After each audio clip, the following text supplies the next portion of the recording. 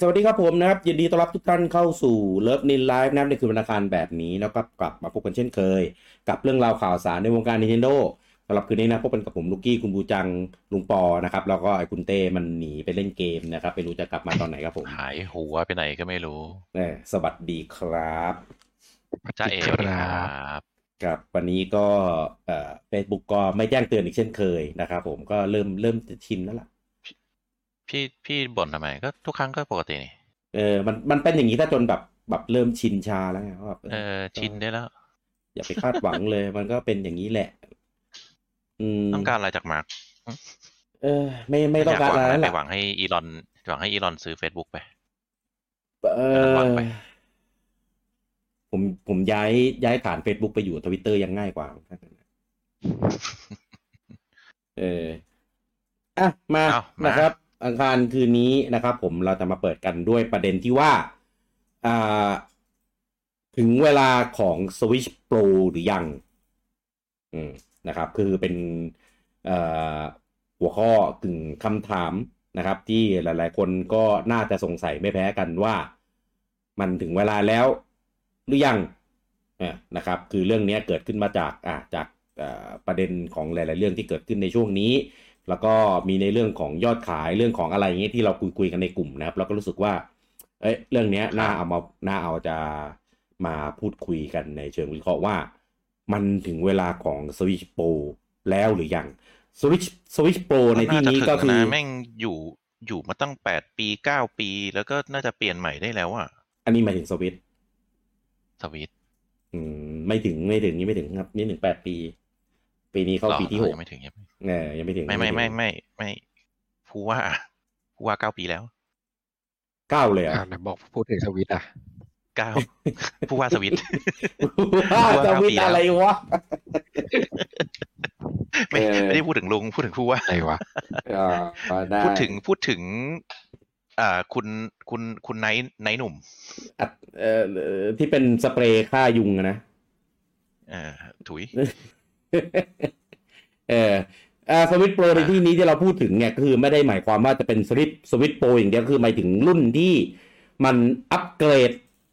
เป็นเมเจอร์เชนมีสเปคที่ดีขึ้นไม่ว่าจะเป็นรุ่นโปรหรือว่าจะเป็นเจนใหม่อะไรก็แล้วแต่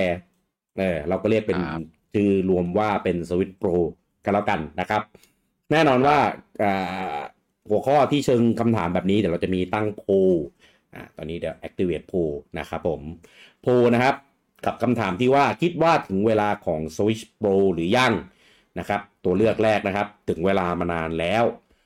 ตัวเลือกที่2นะครับยังนะเครื่องเก่ายังดีอยู่แล้วก็อืมตัวเลือกที่3นะครับเฉยๆจะใหม่จะเก่าก็ไม่ต่างอืมก็คิดว่ามีความเห็นแบบไหนนะครับก็บวชกันมานะครับแล้วเดี๋ยวตอนท้ายไลฟ์เนี่ยเราจะโหวตนี่มาสรุปพับเล็กๆนะครับแล้วก็กาให้ถูกต้องไม่ก็ถ้าทำใหญ่ๆมาแล้วก็ทำให้มันเป็นใสอ๋อๆทำให้เป็นใสๆแต่ว่าขนาดเท่าเดิมนะ หรือไม่ก็ถ้าไม่ได้ทำไปใส่แล้วก็พับเอาอืมเออหรือไม่ก็ทำคำขนาดเล็กเหมือนคนอื่นก็ได้แต่บอกเขาว่าไม่ได้ก๊อปคิดเองเออคิดมาตั้งนานเมื่อกี้แล้วแต่คุยกันว่าแต่ยังไม่ได้คุณทำรอว่าไม่ได้เตรียมวันเกิด มุกมาไม่ใช่เหรอ เออคิดมาตั้งนานแล้วยังว่าไม่ได้ทำรอวันเกิดอ่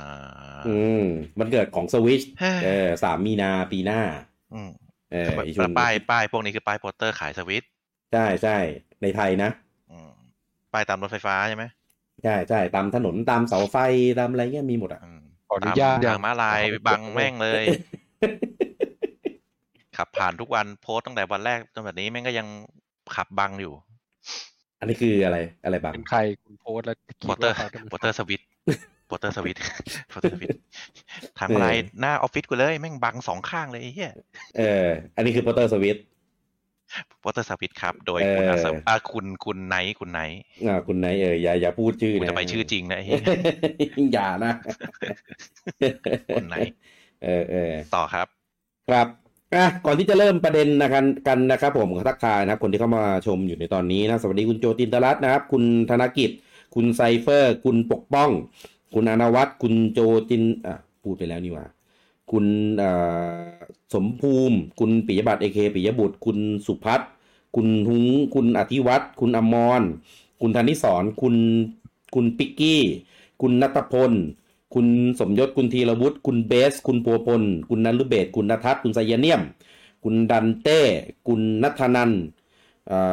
คุณวรวัฒน์แล้วก็คุณปิยรัตน์สวัสดีทุกท่านด้วยนะครับผมคุณโจจินตรัตน์บอกว่ามาแน่ชินสวิทจริงๆผมชอบนะชื่อเนี้ยไม่ถึงในชื่ออย่างเดียวนะไม่ได้เกี่ยวกับที่ว่ามันไปสอดคล้องอะไรกันกับใครคุณปกป้องบอกว่าโปรไงก็ได้ขอวอลเปเปอร์มาก่อนเถอะผมว่าไม่แน่นะเดี๋ยวอาจจะมาเพราะว่ามันตอนนี้มันมีเอาเหรียญเงินมาแลกไอคอนเนี่ยเริ่มเยอะแล้วเริ่มคึกคักแล้วต่อไปในทีมเนี่ยอาจจะเป็นสเต็ปต่อก็ได้คืออะไรที่เราเคยคิดว่ามันอยากให้มันมีอยากให้มันมาแล้วไม่คิดว่ามันจะมามันมาหมดเลยเว้ยไม่ว่าจะเป็นไอคอนใช่ไหมจัดโฟลเดอร์ถึงแม้จะเป็นโฟลเดอร์แบบนะบลูทูธอะไรเงี้ยก็มาเหลือ Netflix เนี่ยอันนี้คงไม่หวังแล้วล่ะมันคงไม่มาละไม่ต้องก็ได้ไม่ต้องก็ได้ใช่ที่จะมาถ้าจะมามันก็มานานแล้วนะครับกับทีมอันเนี้ยก็เดี๋ยวคิดว่าเดี๋ยวมันคงมานะครับผม คุณโจบอกว่าเดี๋ยวคืนนี้4 ทุ่มมีไลฟ์4 นาทีเกมซุปเปอร์โรบอท30เปิดตัว DLC มาอีกจะมีสมาธิฟังใช่ครับไม่สน 60% เจอกัน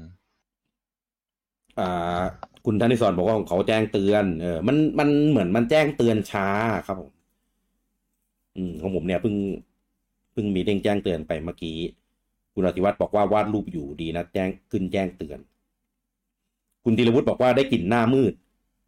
ไม่มืดหรอกอันนี้มันเป็นสิ่งที่ยังไม่ได้ทำแต่รู้สึกว่าควรทำได้แล้วหรือเปล่าในมุมมองของที่เราจะพูดกันในคืนนี้นะครับยังไม่น่ามืดนะครับคุณณทัศน์บอกว่าปู่เอาเงินไปทำ HQ Pro แล้วครับ ทุ่มไปกว่า 5,000 ล้านนะครับเพื่อทำ HQ Pro คุณณัฐนันท์บอกว่าควรเป็น 1080p 60 Hz ได้แล้วครับคุณอนันวัฒน์บอกว่าขอ60 fps ครับไซเฟอร์บอกว่าใจผมว่าดึงขายไปยาวๆไม่ออกตัวอัปเกรดถ้าออกคือไปเจนใหม่เลยคุณวรวัฒน์บอกว่าดีครับไม่ได้มานานเลยมาครับยินดีต้อนรับครับกลับมาครับผมคุณพิกกี้บอกว่าควรได้ Full HD 60 Hz แทนเฮลได้แล้วคุณไซเฟอร์บอกว่าถ้าอัปเกรดเครื่องแรงกว่านี้แบตจะไม่ไหวเอาเสียงเข้าไมค์ป่ะไม่รู้มันมีรถเหมือนแบบเปิดเพลงแบบตื่นๆไม่ได้ยินไม่ได้ยินไม่เข้าไมค์ใช่ไหมโอเคครับขนาดผมใส่หูฟังแล้วยังได้ยินที่ดูแล้วกันแต่ไปเข้าไมค์ดีแล้วมันไม่ดูดคุณใส่เนี่ยบอกโปสเตอร์อัดสวิตสินะโอ้โหชื่อใช่ดีได้เอาซื้ออันนี้ซื้ออัดสวิตนะกูจะได้พูดได้ไง กูจะได้ไม่ต้องระวังกูจะเป็นไนท์มันก็ดูไม่เพาะป่ะมันดูไม่เข้าดูไม่รีเลทอะอัศวินก็ได้เดี๋ยวบูจังผมว่าเดี๋ยวบูจังหลุดจนได้นะเมื่อกี้กูก็จะหลุดแต่อัศวินนี่เวิร์กมากคุณไซเฟอร์บอกว่าน่าจะหยุดเจนนี้ที่ OLED แหละครับนอกนั้นอัพเฟิร์มแวร์อย่างเดียวคุณเกื้อกูลบอกว่าสวัสดีครับเพิ่งเสร็จงานเลย 1080p 60 fps ควรเป็นพื้นฐานของรุ่นอัปเกรดได้แล้วคุณจินโกบอกว่าเล่นมอนฮันได้60 Hz หรืออย่างน้อยเร็วเท่าไบโอ2ก็โอเคแล้วล่ะไบโอก็60นะมาเรื่องของเรานะครับที่เราจะพูดในคืนนี้นะครับผมเรามีทั้งหมดประมาณเซกชัน6เซกชันใหญ่ๆนะครับก่อนที่จะไปเริ่มในส่วนของ Switch Pro เรามาเอาวิวในส่วนของ Switch ตัวปัจจุบันนะครับที่ผ่านมาอยู่ในช่วง5ปีบวกๆเข้าสู่ช่วงปีที่6ว่างั้นปัจจุบันออกมาทั้งหมดก็คือมีรุ่นธรรมดาแล้วก็รุ่นธรรมดาที่เขาเรียกว่าอะไร modify ในรถใหม่ๆที่เราเรียกว่ารุ่นกล่องแดงเป็นรุ่นที่เรียกกันว่าแบตอึดแต่จริงๆแล้วเป็นการปรับชิปเซ็ตข้างในเพื่อทำให้ใช้งานแบตเตอรี่ได้น้อยลงนะครับทำให้แบตเนี่ยอยู่ได้นานขึ้นนะครับผมซึ่งอันเนี้ยเอามาแทนรุ่นเดิมปัจจุบันที่เป็นกล่องขาวนะครับเปลี่ยนเป็นรุ่นกล่องแดงนะครับแล้วก็พร้อมกันในปีเดียวกันก็จะมีรุ่นไลท์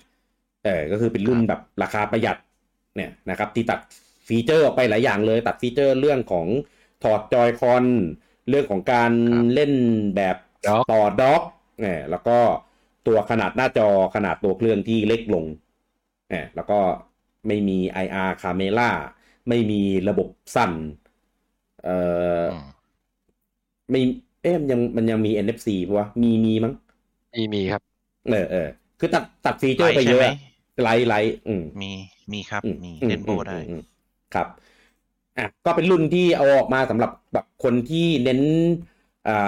ประหยัดแล้วก็เล่นพกพาอย่างเดียวตอนนั้นมันเปิดตัวพร้อมกับโปเกมอนนะมันก็เจาะกลุ่มเด็กแหละ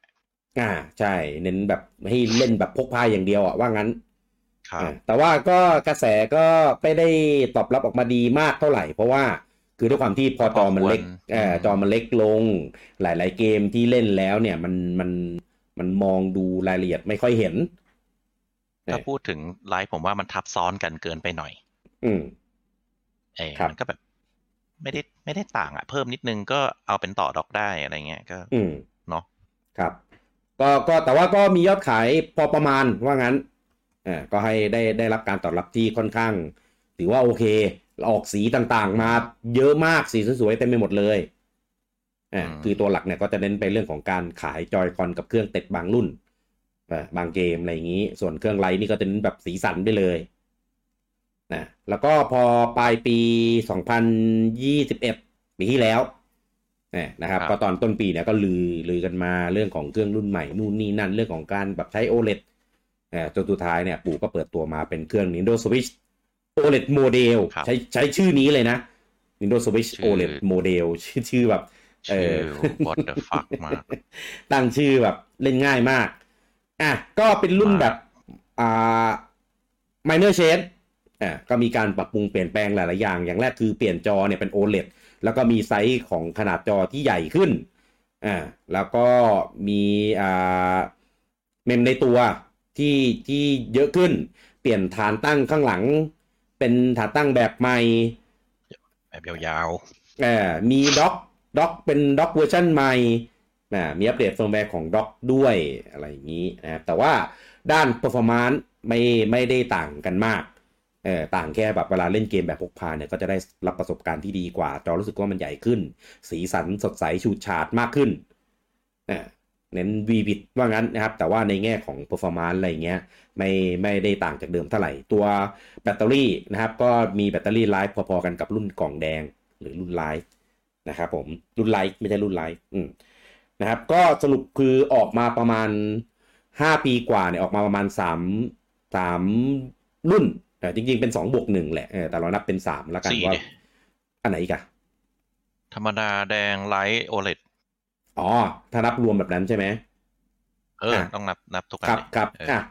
เป็น4ก็คือ3+1ครับ3+1ใช่เพราะว่ากล่องแดงกับธรรมดาจริงๆเขาเป็นแค่เปลี่ยนแทนที่ใช่มาแทนที่แล้วก็สเปคภายในนะครับไม่มีการเปลี่ยนแปลงเลยในระยะเวลาที่ผ่านมานะครับตัวเกมที่รันด้วยฮาร์ดแวร์ของเมื่อ 5-6 ปีก่อนก็ยังคงเป็นแบบนั้นในปัจจุบันนี้แต่ว่าก็มีการอัปเดตเพิ่มฟีเจอร์ต่างๆไปกับเฟิร์มแวร์อย่างเราพูดกันในตอนแรกมีปลดพวกให้ต่อเชื่อมหูฟังบลูทูธได้อะไรอย่างนี้มีไอคอนครับต่อก็ถ้าพูดถึงฮาร์ดแวร์จริง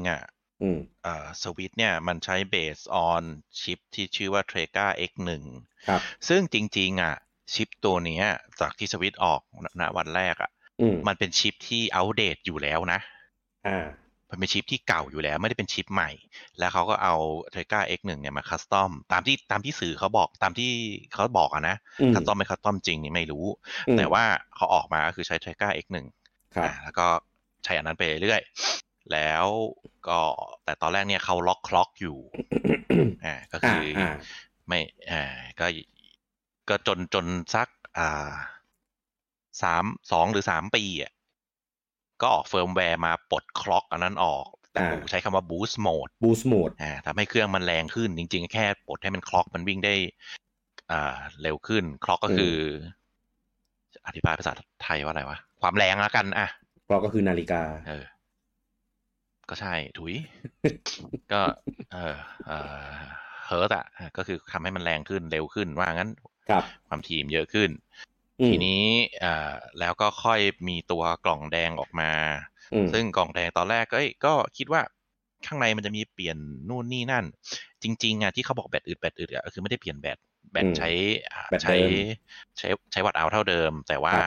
ชิปไปคัสตอมไมซ์ให้กินไฟน้อยลงมันก็เลยเป็นส่งผลให้แบตอึดจริงๆก็ไม่ได้แบตอึดหรอกแล้วก็ปู่ก็แค่อาจจะชิปเก่าหมดหรือไงก็ใช้เป็นชิปใหม่อะไรพวกนี้ไม่ได้อะไรเพราะว่าปู่ไม่ได้มีการบอกอะไรทั้งสิ้นว่านี่คือไลน์อัพใหม่หรือ minor change หรือ major change คือขายแทนเลยอันเก่าคือหมดก็ไม่ผลิตต่อก็ใช้เป็นอันนี้ไปเลยครับแล้วก็ออกไลท์ก็ยังใช้ฮาร์ดแวร์เกี่ยวกับ CPU อันเดิมหมดแล้วก็ค่อยเป็น OLED OLED ก็คือข้างในก็ยังเป็นเหมือนอันเดิมหมดแต่ว่าเปลี่ยนสิ่งที่เปลี่ยนก็คือเปลี่ยนตัวแผงจอจากสวิตช์ตะก่อนเนี่ยเป็น LCD ซึ่งก็เป็นอัปเดตเหมือนกันเป็นจอที่แบบไม่มีใครใช้แล้ว LCD โคตรเก่าแล้วก็เปลี่ยนเป็น OLED ซึ่ง OLED ก็ไม่ได้ใหม่ก็เก่าอยู่ดี จริงๆเขาบอกเลยว่าถ้านับฮาร์ดแวร์ณปัจจุบันณวันที่แต่ละรุ่นออกสวิตช์ใช้ฮาร์ดแวร์ที่อัปเดตทุกอย่างแต่ก็เอามาประกอบกันแล้วมันปังมันเวิร์ก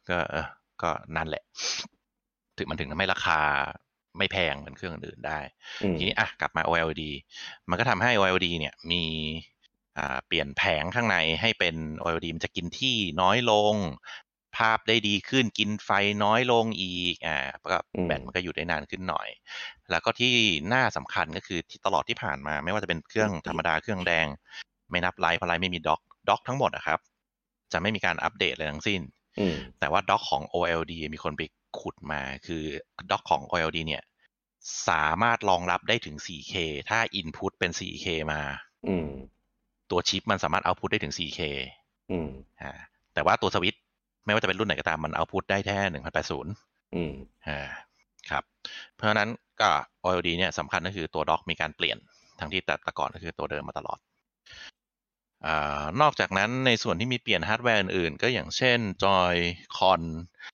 นมีการรีไวท์ไป2 ครั้งถ้าผมจำไม่ผิดแต่รีไวท์แบบนิดหน่อยแปะเทปนะจอยโปรแท้ก็ใช่ ก็เรียกรีไวท์ก็เรียกรีไวท์ในการแปะเทปไป1 แผ่นแปะจบเพราะว่าจริงๆจอยคอนมี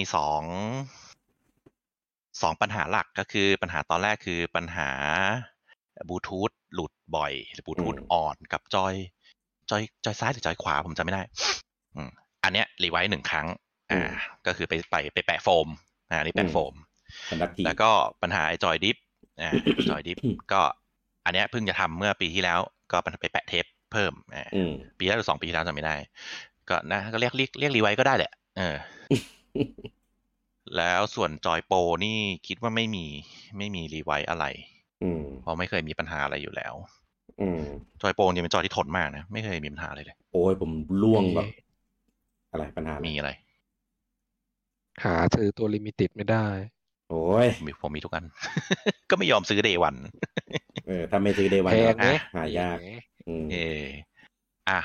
ก็ทั้งหมดถ้าเกี่ยวกับฮาร์ดแวร์น่าจะประมาณนี้โดยเท่ากับปัจจุบันก็สวิตช์ก็ยังเป็นเบสกึ่งเทก้า X1 ตัวคัสตอมไมซ์แต่ก็คัสตอมมาเรื่อยๆจนถึงปัจจุบันครับเพราะนั้นมันก็ยังเป็นเทคโนโลยีที่สวิตช์มากี่ปีแล้วก็เข้าปีที่6เข้าปีที่6ใช่ไหมครบรอบ5 ปีไปเมื่อเดือนที่แล้วเข้าปีที่6แล้วเทก้าตอนนั้นมันออกมาแล้วน่าจะก่อนสวิตช์ออกประมาณ 2-3 ปีใช่ก็บวกอายุชิปไปก็ครับ8 ปี 9 ปีใช่เพราะฉะนั้นถ้าบอกว่าจะอัปเกรดอะไรพวกนี้มันก็จะไม่เหมือนกับเครื่องอื่นสักหน่อยโดยที่ว่ามันฮาร์ดแวร์เป็นฮาร์ดแวร์ค่อนข้างเฉพาะเพราะว่าสมัยนั้นสมัยที่ออกมาไอคอนเซปต์ที่เสียบด็อกเปิดด็อกแล้วภาพติดเลยอะไรพวกนี้มันยังไม่มีเกิดขึ้นมันใช้ต้องเป็นชิปประมาณนี้ถึงจะทำได้ก็แต่สมัยนี้ทำได้เยอะแยะแล้วอย่างไอซีรีส์ X ก็ quickly zoom ได้ก็อย่างนั้นแหละประมาณนั้นครับก็ประมาณนี้ถ้าเกี่ยวกับฮาร์ดแวร์ก็ยิ่งฟังยิ่งรู้สึกว่าโหนี่เราใช้ของที่มีเทคโนโลยีมีเทคแบบจ จริงๆถ้าใครเครื่อง Day 1นะคือแบบโหเข้ามิวเซียมได้แล้วอ่ะ คือถ้าเป็นสมมุติถ้าเป็นมือถือหรือเป็นอุปกรณ์แบบไอทีนี่นะคือตกรุ่นจนแบบไม่สามารถรันอะไรในยุคปัจจุบันได้แล้วอ่ะอย่างมือถืออ่ะถ้าตีเป็นมือถือเมื่อประมาณยุคนั้นน่ะคือรัน Facebook เปิดไลน์เปิด Twitter อะไรคือแบบหน่วงจนแบบเล่นไม่ไหวแล้วอ่ะแต่นี่พอมันเป็นเครื่องเกมเนี่ยคือด้วยความที่ตัวเกมมันก็ทำการ optimize มาเพื่อเครื่องโดยเฉพาะมันก็เลยแบบยังใช้คำว่ายังพอไปได้ละกันคือมันก็ไปได้ไม่ดีเท่าที่ควรหรอกแต่ว่าก็ไปได้ระดับที่แบบก็คนยังรับกันได้ว่างั้นแต่ว่าก็ด้วยเหตุผลต่างๆนี้แหละไม่งั้นมันจะเกิดคำถามนี้เหรอว่ามันถึงเวลาของ Switch Pro หรือยังคือถ้าเป็นเมื่อก่อนนะเราก็จะรู้สึกว่าแบบอย่าเพิ่งซื้อเลยมันยังไม่มีหรอก Switch Pro อะไรอย่างเงี้ยแต่คือตอนนี้ใครจะซื้อเครื่องก็จะบอกว่าเบรกได้ก็เบรกนะเพราะว่ามันถึงแก่เวลาจริงๆแล้วอ่ะเพราะว่าด้วยอะไรหลายๆอย่างรู้สึกก็มันแบบมันถึงแก่เวลาอ่ะคือถ้าเป็นหลายอย่างเราคิดว่าถึงแก่เวลาก็ไม่เห็นมันมาทันทีนะ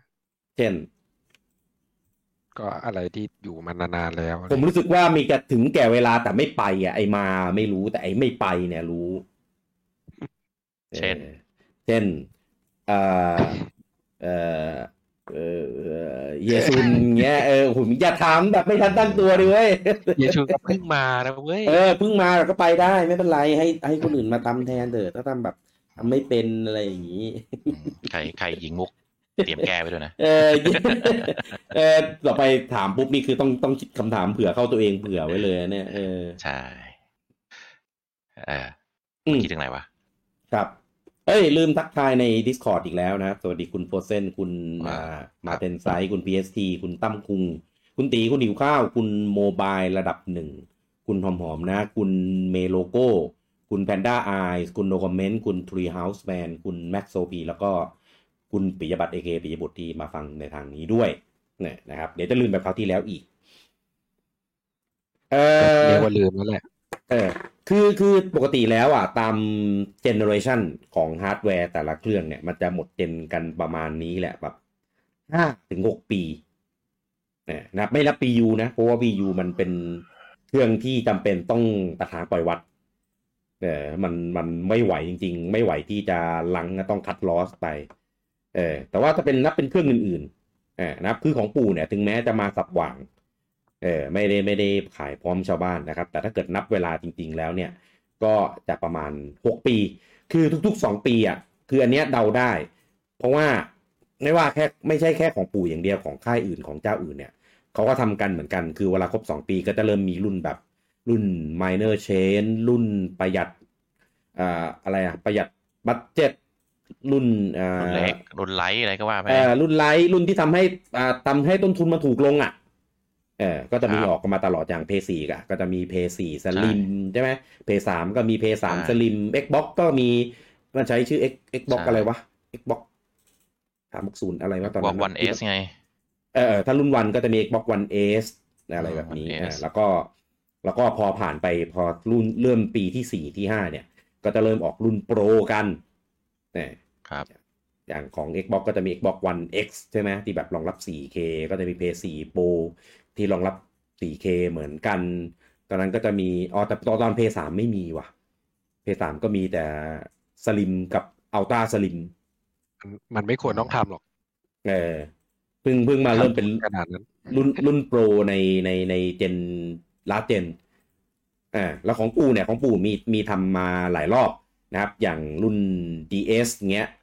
จริงๆ Color เนี่ยผมก็นับว่าเป็นรุ่นอัปเกรดเหมือนกันนะเป็นเกมบอยมันไม่ได้แยกหรอมันเหมือนแยกแต่มันก็ไม่แยกอ่ะผมก็งงเหมือนกันมันไม่นับว่าเป็นเจนใหม่ตั้งแต่ตอนไหนแฟมิคอมแล้วนี่ยังไงดิสซิสเต็มใช่ไหมFR202เดี๋ยว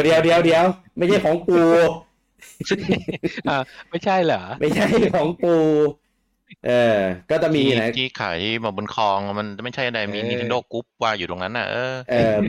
มีร้านมาริโอแลนด์อย่างงี้ใช่ไหม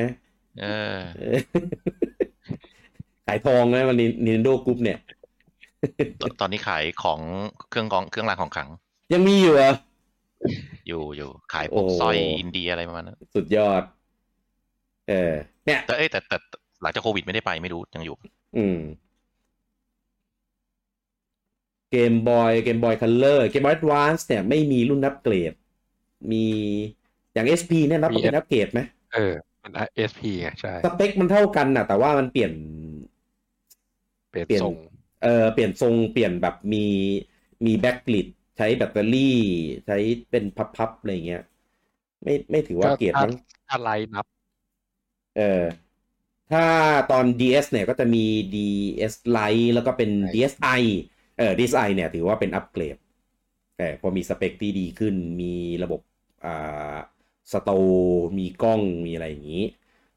3DS ก็เหมือนกัน 3DS ก็มี 3DS XL มี 2DS ที่เป็นรุ่นดาวเกรดแล้วก็มี New 3DS แล้วก็มี New 2DS อันนี้ที่เป็นอัปเกรดแบบแต่มันอัปเกรดไม่เยอะมันอัปเกรดนิดเดียว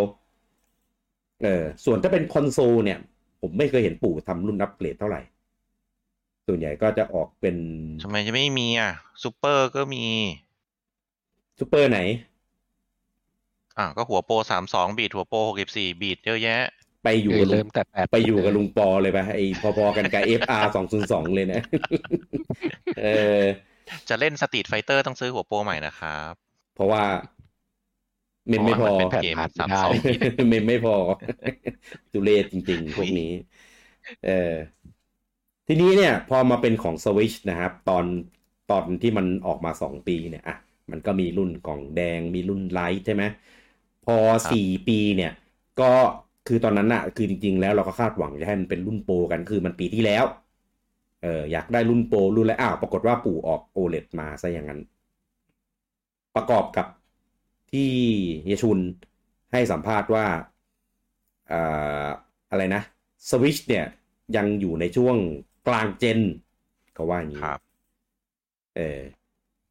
ก็เลยแบบหรือว่าเขาอยากจะยืดเวลาแล้วก็ต่อเวลาให้มันแบบมันยังไม่ถึงเวลาของรุ่นโปรหรือเปล่าถ้าอย่างนี้จะต้องรอไปแบบอีก2ปีหรือเปล่าเป็นแบบ6ปีแล้วค่อยมีรุ่นโปรออกมาพอรุ่นโปรอยู่อีก2ปีก็พอดี8ปีครบเจนพอดี8ปีตามที่เขาให้สัมภาษณ์มามันจะตรงผงผางแบบนี้ป่าววะผางแบบให้สัมภาษณ์แบบบอกใบ้ตามสไตล์เฮียชุนจริงๆที่เขาพูดมันเป็นพูดเหมือนแบบผู้บริหารยุคเก่าพูดพูดเพื่อปัดไปก่อนอะไรเงี้ยซึ่งจริงๆผมว่ามันก็เป็นแค่มาร์เก็ตติ้งหรือ PR หรือแบบพูดแบบสไตล์นักการเมืองผู้บริหารยุคเก่านักการเมืองประมาณพูดแบบว่ายังก่อนยังไม่มีก่อนยังไม่ได้มีในปีนี้ยังไม่มีแผนเดี๋ยวถ้ามีติดป้ายไม่ใช่ความผิดผมเป็นความผิดใช่เดี๋ยวจะเดี๋ยวอยู่แป๊บเดียวเดี๋ยวออกอะไรเงี้ยมาคืนความสุขให้อันนี้หมายถึงอะไรเฮียชุนไงเฮียชุนโอเคเฮียชุนเคยบอกไหมไม่เขาบอกประมาณนี้แหละก็คือแบบบอกประมาณว่าเดี๋ยวถ้าถึงเวลาเขาจะบอกเองซึ่งเขาจะพูดประมาณนี้ตั้งแต่คือไอข่าวเรื่องสวิตช์โปรมันเป็นข่าวที่ในวงการเกมผมว่าเป็นข่าวลืออันดับหนึ่งไม่ว่าจะเป็นเครื่องไหนก็ตามเพราะว่าถ้ามีฮาร์ดแวร์มีนู่นนี่นั่นมาปุ๊บแม่ง Twitter แม่งระเบิดทุกครั้งจะเห็นชัดตอนอย่าง OLED มีข่าวว่าจะใช้จอนู่นโอ้โหข่าวสวิตช์โปรกลบทุกข่าวไม่ว่าเครื่องคอนโซลไหนก็ตามซึ่งก็จะมีคนไปสัมภาษณ์เฮียชุนอยู่บ่อยๆแต่เฮียชุนเขาเป็นคนที่ไม่ค่อยออกสื่อไม่ค่อยออกสัมภาษณ์อยู่แล้วแต่ทุกครั้งที่เขาพูดเขาจะพูดประมาณนี้บอกว่าเดี๋ยว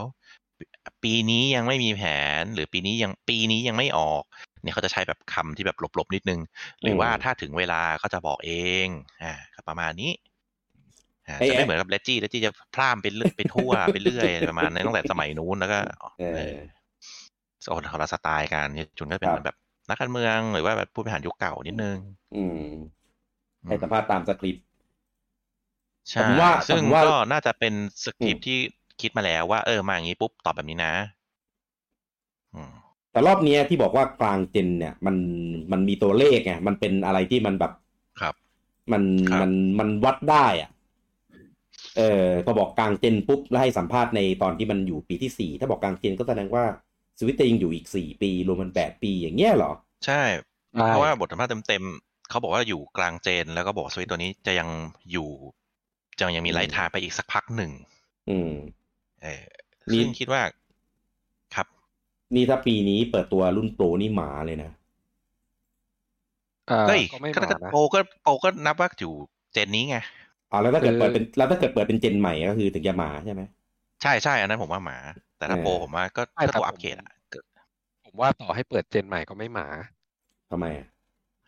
ก็มันกลางเจนแต่เขาไม่ได้บอกว่าเปิดตัวกับตัวใหม่แล้วเขาจะเลิกผลิตสวิตช์นี่ก็นิดนึงแต่ความเห็นผมอะคือถ้าเจนอะมันก็คือต้องนับรวมโปรไปด้วยไงมันก็เหมือน PS4 Pro มันก็คือเครื่องเจเนอเรชันเดียวกันยังอยู่ในเจนเดียวกันยังก็ได้ก็ยังพอได้แต่ว่าถ้าบอกว่าปีนี้ไม่ออกแน่แล้วอยู่ดีไปประกาศแบบมีนาขายอะไรอันนี้ก็หมานิดนึงเพราะคนซื้อไปแล้วไงแต่เขาก็บอกนี่ว่าปีนี้ไม่ออกก็ต้องตามนั้นไม่ออกไม่มีปีนี้ไม่มีบอกปีที่แล้วมีอย่างตอนเนี้ยที่ค่ายอื่นเนี้ยP5 ออกมาเงี้ยP4 ถือว่าหมดเจนยังหมดแต่เกมยังลง P4 อยู่เลยนะเพราะว่าใช่ก็เป็นก็เขาก็เรียกเป็นมันจะแบ่งงี้ลุงปอคือตอนที่ก่อนออกอ่ะเขาจะเรียกว่า current gen กับ next gen แต่เนี้ยพอ Gen P5 ออกเขาจะเรียก P5 เป็น current gen และ P4 ก็เรียกเป็น last gen แล้ว last gen เข้าใจแต่หมายถึงว่าถ้าเราพูดถึงเฮียชุนบอกว่าสวิตเนี่ยอายุมันยังไม่หมดอ่ะมันอยู่กลางเจนสมมติว่าจะอยู่ไปถึง8 ปีถ้ามันขายเจนใหม่พร้อมสวิตไปด้วยถือว่าเอาอายุสวิตมันหมดก็ถือว่าเจนนั้นมันจบแล้วไงคือจะไม่มีฮาร์ดแวร์ออกในเจนนั้นแล้วไม่แต่ซัพพอร์ตไปเรื่อยๆว่างั้นผมมองงี้ ก็คือยังมีชีวิตอยู่นั่นแหละก็คือยังขายอยู่ก็คือยังมีเกมซัพพอร์ตอยู่แต่ว่าอาจจะแบบไม่ได้มีเฟิร์มแวร์ใหม่หรือว่าไม่ได้มีฮาร์ดแวร์ใหม่ไม่ได้มีนัยสำคัญเข้าใจเพราะว่าอย่างมือถือตกรุ่นก็ประมาณนั้นครับใช่ก็เหมือนเห็นในชาร์ตอย่าง TDS กับ VU มันก็มีอัปเดต security มาเรื่อยๆ improve stability จำได้ไหมคำที่มันมาตลอดเวลาซึ่งเราก็ไม่รู้มันอัพอะไรกันนักหนาทั้งที่แบบเจนมันตกไปนานแล้วเราเข้าใจว่าเจนทั้ง VU ทั้ง TDS มันตกไปนานแล้วแต่เราเล่นสวิตช์แล้วแต่มันก็ยังอัปเดตอยู่ด้วยตอน 2-3 ปีแรกประมาณนั้นจริงๆสวิตช์ออกปี2017แต่ตอนนั้นน่ะ TDS ก็ยังทำตลาดอยู่นะมาทำอยู่มาจนถึงประมาณ2018กลางๆถึงค่อยๆเฟดแล้วก็เงียบไปเองคือมันรู้ทุกคนรู้แหละแต่ปู่ก็ยังสัมภาษณ์ว่ายังแต่เกมมึงไม่ออกแล้วมันให้เกมลงแล้วให้สัมภาษณ์ว่าหมดเจนไม่ได้ดิฆ่าตัวตายดิแบบนั้นก็ขายจริงๆถ้าพูดอย่างนั้นนะผมว่าบางทีราคาแม่งโดดนะเพราะว่ากลายเป็นของสะสมทันทีโดดตอนที่ประกาศหยุดผลิตแล้วโอ้โหใช่ทีเนี้ยมันก็เลยกลายเป็นว่าcurrent gen ถ้าจะนับโปรไปด้วยอย่างในไลฟ์ครั้งก่อนที่พูดในเรื่องลิงผมเคยวิเคราะห์ว่ามันถูกเลื่อนมาโดยสถานการณ์ทุกสถานการณ์ไม่ว่าจะเป็นโควิดหรือซิลิคอนขาดเหมืองปิดเศรษฐกิจแย่ทองแพงน้ำมันแพงทุกอย่างทำให้แม้กระทั่งอันนี้สรุปสั้นๆนะอย่าง Sony กับอย่าง Xbox Sony กับ Microsoft เขายังเครื่อง Next Gen ของเขาก็ยังผลิตไม่พอเลยผลิตไม่ทันที่แบบจะ worldwide distributor จะเอาไปวางหน้าร้านได้อันนี้ยังไม่มีเลยปู่ก็คงบอกว่าถ้าทีนี้มันจริงๆถ้าคิดด้วย common sense หรือคิดด้วยlife cycle ของปู่มันควรจะต้องออกที่เป็น major change มาแล้วก็คือโปรหรืออะไรสักอย่าง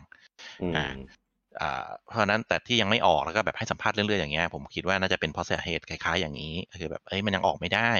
ออกแล้วก็อาจจะยังไม่พร้อมเปิดตัวแล้วถ้าไม่ปังก็ไม่อยากเปิดตัวประมาณนี้ก็มีเคสสตั๊ดดี้ทั้ง2ค่ายใหญ่แล้วนี่ขายเครื่องขายเกมเครื่องขายขาดทุนก็จริงก็คือไม่อยากได้ขายเยอะก็จริงแต่พอมัน ไม่มีเครื่องกระจายในมือของคนก็ทำให้ยอดขายเกมที่เป็น Exclusive ของ Next Gen มันไม่กระเตื้องเห็นได้ชัดอย่างเช่น Demon's Soul ที่เป็นExclusive ใช่ไหมก็ยอดขายก็ไม่ได้ดีเท่าไหร่เพราะว่าคนที่มีเครื่องมันยังมีไม่เยอะก็คือล็อตที่ปล่อยเครื่องมาทีนึงยอดขายมันก็กระเด้งมาทีนึงอะไรประมาณนั้นซึ่งถ้าเป็นด้านมาร์เก็ตติ้งจริงก็คืออยากให้มันพร้อมๆมันก็ลงให้เกมมันปังๆไม่มันแบบกระแสเกมมันหมดไปแล้วมาร์เก็ตติ้งของเกมมันก็ลงทุนไปหมดแล้วมันเลยเวลาโกลเด้นพีเรียดไปแล้วอ่ะมันก็แบบเสียเงินเปล่าอันนี้คือที่ผมวิเคราะห์ว่าทำไมมันถึงเงียบเลทดีเลย์แล้วก็ชิปมาปี2 ปี3 ปีไม่มีอะไรเกิดขึ้นสักทีเกมเงียบหายไป2 ปีได้อะไรอย่างเงี้ยแล้วอยู่ดีก็มาปีนี้กับปีหน้าทำไมเกมเยอะจังวะครับอันนี้สรุปจากสั้นๆจากที่ไลฟ์ครั้งที่แล้วอันนี้ผมเข้าใจนะเพราะว่าโดยเดิมทีแล้วปู่เนี่ยไม่ค่อยขายเครื่องแบบขาดทุนดังนั้นเวลาขายเครื่องมาปู่สามารถอัดซอฟต์แวร์ได้แบบจัดเต็มได้ขายไปเลยทั้งเกมทั้งเครื่องอะไรเงี้ยจัดไปเลยเต็มที่ปู่จะทำอย่างเงี้ยตลอดแต่ถ้าณตอนนี้ถ้าขายไม่ขาดทุนอาจจะยากนะพี่หมายถึงเพราะว่าต้นทุนทุกอย่างมันแพงขึ้นโหใครมาวะจบเลยแล้วเหรอไม่รู้ว่าไม่รู้ว่าเครื่องรุ่นใหม่จะเป็นสเปคแบบไหนไงครับคือจากสวิตช์อะตอนปีแรกอะปู่ขายมาแบบในราคาที่ก็เอาตอนนั้นคือจริงๆตอนนั้นก็ไม่ได้มีคำทักเรื่องราคานะในแง่ในความคุ้มค่าอะไรเงี้ยตอนที่ขายอะคนก็มองว่ามันก็โอเคมันก็ถือว่าเป็นราคาที่เหมาะสมว่างั้นแล้วปู่ก็อัดเกมอัดอะไรแบบปู่ทั้งปีคือ2017คืออัดเกมเยอะมากซึ่งกับเครื่องอื่นเนี่ยอย่าง Xbox หรือ PS5 อะไรเงี้ยมันทำไม่ได้เพราะว่าถ้าเกิดอัดเกมอย่างนั้นนะในขณะที่ไม่สามารถแบบพุชยอดเครื่องได้อะมันก็ตายยังเป็นอย่างที่ดังบอกขายไม่ออกจะทำไมเปลืองตังค์ฟรีใช่ทีนี้เนี่ยคือต่อผู้จัดต่อเพราะว่าถ้าออกเกมมามันจะมีช่วงที่ต้องอัดมาร์เก็ตติ้งมันจะมีช่วงที่เขาเรียกว่า Golden Period อะใช่ไหมครับคือในช่วงแรกผมไม่รู้ว่ากี่สัปดาห์หรืออะไรก็ตามคือต้องอัดมาร์เก็ตติ้งเยอะๆถ้ามาอัดแล้วอะถึงแม้เกมมันจะยังขายได้ไม่เยอะเพราะว่าคนไม่มีเครื่องอะกระแสมันซาแล้วไงพอคนซื้อเครื่องแล้วเกมอื่นมาและซื้อเกมใหม่ดีกว่าอะไรเนี่ยไอ้พวกเกมที่แบบอุตสาห์อัดเงินมาร์เก็ตติ้งไปหรือว่าอุตสาห์ทำไปก็ถ้ามันไม่เบรกอีเวนต์ก็เสียใจปะก็ขาดทุนโดยใช่เหตุซึ่งตอนนี้ทั้ง2ค่ายMicrosoft กับ Sony ประสบปัญหานั้นอยู่แต่เขาก็มาให้สัมภาษณ์นะมาตอนช่วงต้นปีเนี่ยก็บอกว่ายอดขายของเครื่องเนี่ยก็อยู่ในระดับที่น่าพึงพอใจเขาว่างี้ก็กัดลิ้นแหละก็คือมันก็ต้องพูดอย่างนั้นแหละพี่แม่จะให้พูดไงวะของ Sony เนี่ยมีตัวเลขมาให้ดูมั้งแต่ผมจำไม่ได้ว่ายอดมันเท่าไหร่ส่วนของ Xbox เนี่ยไม่บอกยอดไม่บอกตัวเลขคือซึ่งจริงๆของ Xbox เนี่ยแปลกมากมันไม่ค่อยจะบอกยอดขายเครื่องเท่าไหร่ก็เลยไม่รู้ว่ามันอะไรไงแต่คือของ Xbox อ่ะเข้าใจเพราะว่ารายได้ส่วนใหญ่ของเขาเนี่ยหลักๆมันไม่ได้มาจากตัวเครือฮาร์ดแวร์ส่วนใหญ่มันได้มาจากพวก Xbox Game Pass จากเซอร์วิสอะไรพวกนี้ Subscription จากsubscription ต่างๆส่วนของ Sony เนี่ยก็มีรายงานอยู่ว่ายอดขายที่เครื่องที่ขายดีในช่วงปลายปีในช่วงอะไรเงี้ยก็เป็นของPS5 อะไรอย่างนี้ผมมีจำได้อยู่คือเหมือนมันมีของ NPD เขารายงานยอดอยู่ว่า Nintendo Switch เนี่ยเป็นแชมป์ในรอบแต่ละเดือนเนี่ยมากี่เดือนแล้วก็มาโดน PS5 ทำลายสถิติไปไม่ทำลายสถิติก็เรียกอะไรนะมาหยุดสถิติไปเมื่อตอนช่วงปลายปีที่แล้วครับใช่ไงก็คืออย่างที่ผมบอกไงมันจะมีเครื่องล็อตนี้ถ้ามีจำนวนมันก็ขายได้ทั้งที่จริงๆมันควรจะปังมาต้องนานแล้ว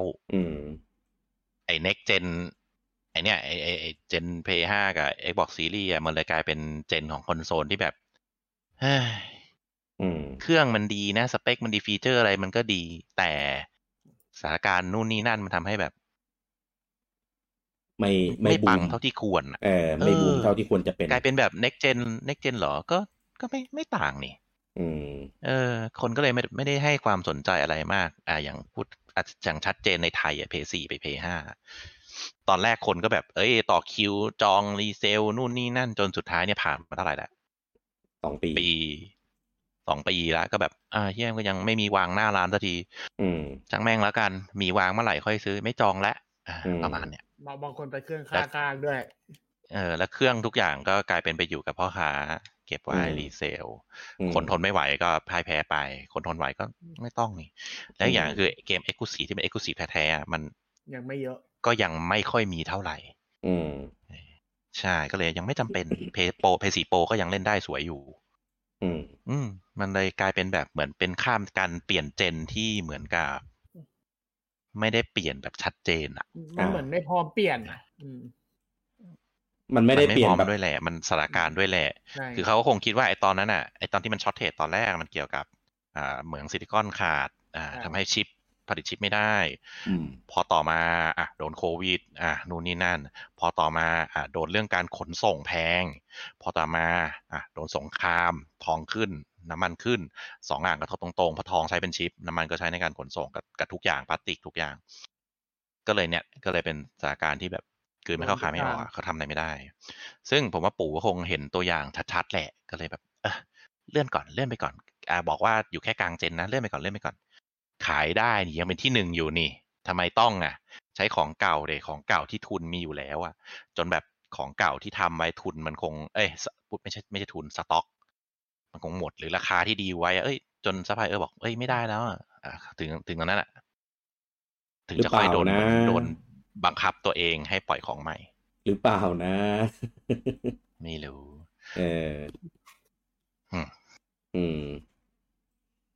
ทีนี้คือจะมาพูดเรื่องนี้คือตอนนี้ยอดขายของเครื่อง Nintendo Switch อันนี้คือรวมทุกรุ่นเลยนะทั้งรุ่นธรรมดากล่องแดงเนี่ยรุ่น Lite แล้วก็รุ่น OLED คือตอนนี้ที่ตัวเลขที่เราเห็นมีให้ได้เทียบกันทุกๆสัปดาห์ก็จะเป็นของฝั่งญี่ปุ่น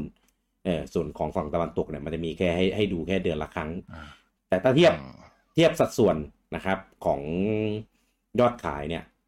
อันนี้คือรวมเลยเทียบกันเป็นในช่วงสัปดาห์เดียวกันเทียบกันปีต่อปีคือยอดขายมันล่วงไปแบบล่วงเยอะมากในขณะที่ปีนี้เกมขายแบบคึกคักเยอะกว่าปีที่แล้วกับปีที่แล้วที่แบบเราบ่นกันว่าโอ้โหปีนี้เครื่องเหงามากไม่ค่อยมีเกมอะไรให้เล่นเท่าไหร่เลยครับว่ายอดขายมันแบบกระตุกมากคือเราไม่นับปี2020นะ2020นี่คือแบบคนมันซื้อไปเล่น Animal Crossing กันเราเข้าใจแต่ปีที่แล้วคือแบบซื้อไปเล่นอะไรเกมก็น้อยเครื่องคือปีแล้วเกมออกมาแบบเหงามากคือจนเราออกมาวิเคราะห์กันว่าคือปู่แม่งกักอย่างเห็นได้ชัดแต่ยอดขายแม่งขายแบบตั้งการทั้งเลื่อนทุกอย่างแต่ยอดขายแบบขายกระฉูดมากถึงขั้นแบบเลื่อนขยับเป้าไปแบบ2 ทีถึงที่ผ่านมาตั้งแต่สวิตช์ขายเนี่ยมันไม่เคยมีการเลื่อนเป้าไประดับแบบเยอะสูงขนาดนี้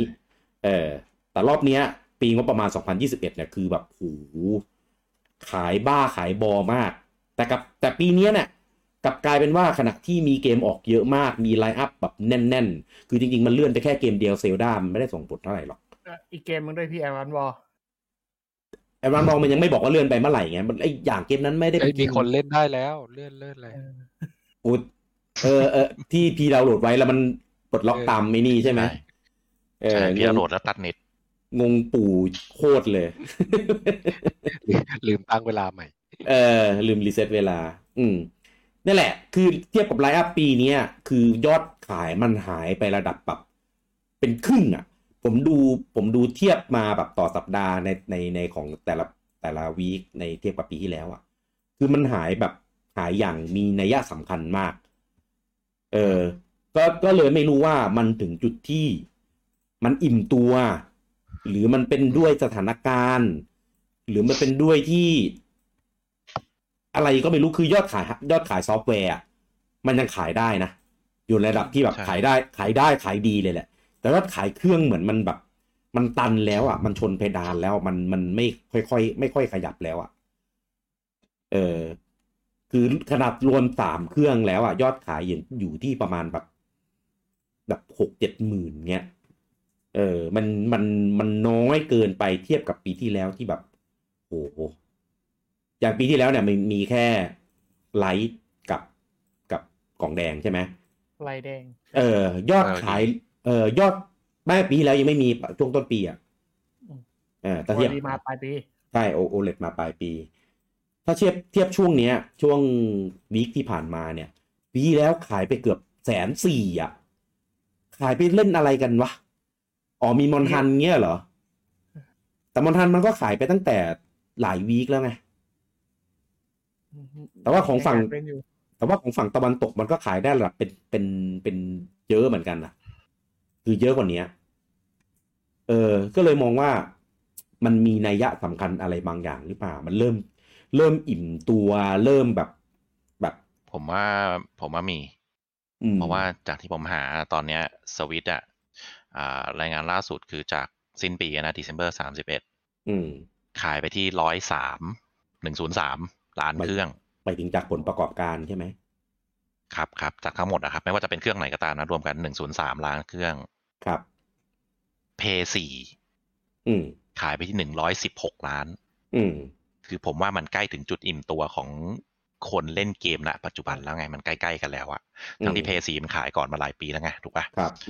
ผมว่ามันอยู่ที่ประมาณเนี้ยพอ100 ล้านบวกอะมันจะเริ่มช้าแล้วคือไม่มีอะไรมาแล้วคือคนที่อยากจะมีเครื่องมันมีไปแล้วไงมันก็เลยเป็นกูจะซื้ออะไรอีกยกเว้นเนี่ยก็คือนั่นแหละก็เลยผมถึงว่ามันถึงการเวลาที่สมควรที่จะต้องออกเครื่องใหม่เพื่อมากระตุ้นน่ะคือบูจังกำลังจะบอกว่า110ครับกำลังจะบอกว่าความกว้างของตลาดในส่วนของวงการเกมเนี่ยมันอยู่ประมาณนี้แหละ100 กว่าใช่เพราะว่าผมว่าใช้ PS4 เป็นตัววัดได้เพราะว่าพูดตรงๆก็เจน PS4 มันชนะจะให้พูดไงวะครับชนะใครนาวียูชนะ Xbox ไงต้องเทียบหรอวียูลงแข่งกับเขาด้วยเหรอในผมยังนับว่าเป็นคอนโซลละกันคอนโซลเกมเมอร์ก็เนี่ยใช้ PS4 ผมว่าเป็นตัววัดได้เพราะว่ามันสิ้นเจนแล้วก็มันก็ยังขายได้แบบกระปิดกระปอยอยู่เรื่อยๆแต่ก็ไม่ได้เยอะไม่ใช่อะไรมากมายซึ่งถ้ามันจบที่116ผมว่ายังไงสวิตก็แซงเพราะว่าสวิตอย่าลืมว่ายังไม่ออกตัวโปรหรืออะไรก็ตามที่มันจะออกได้แต่ PS4 นี่คือรวมหมดแล้วเพราะฉะนั้นก็รอดูว่าจะแซงได้เมื่อไหร่จากข้อมูลตอน31 ธันวาคือเหลืออีกแค่13 ล้านก็จะแซงแล้วแต่ผมว่าโปรก็ไม่น่าไหวแล้วนะ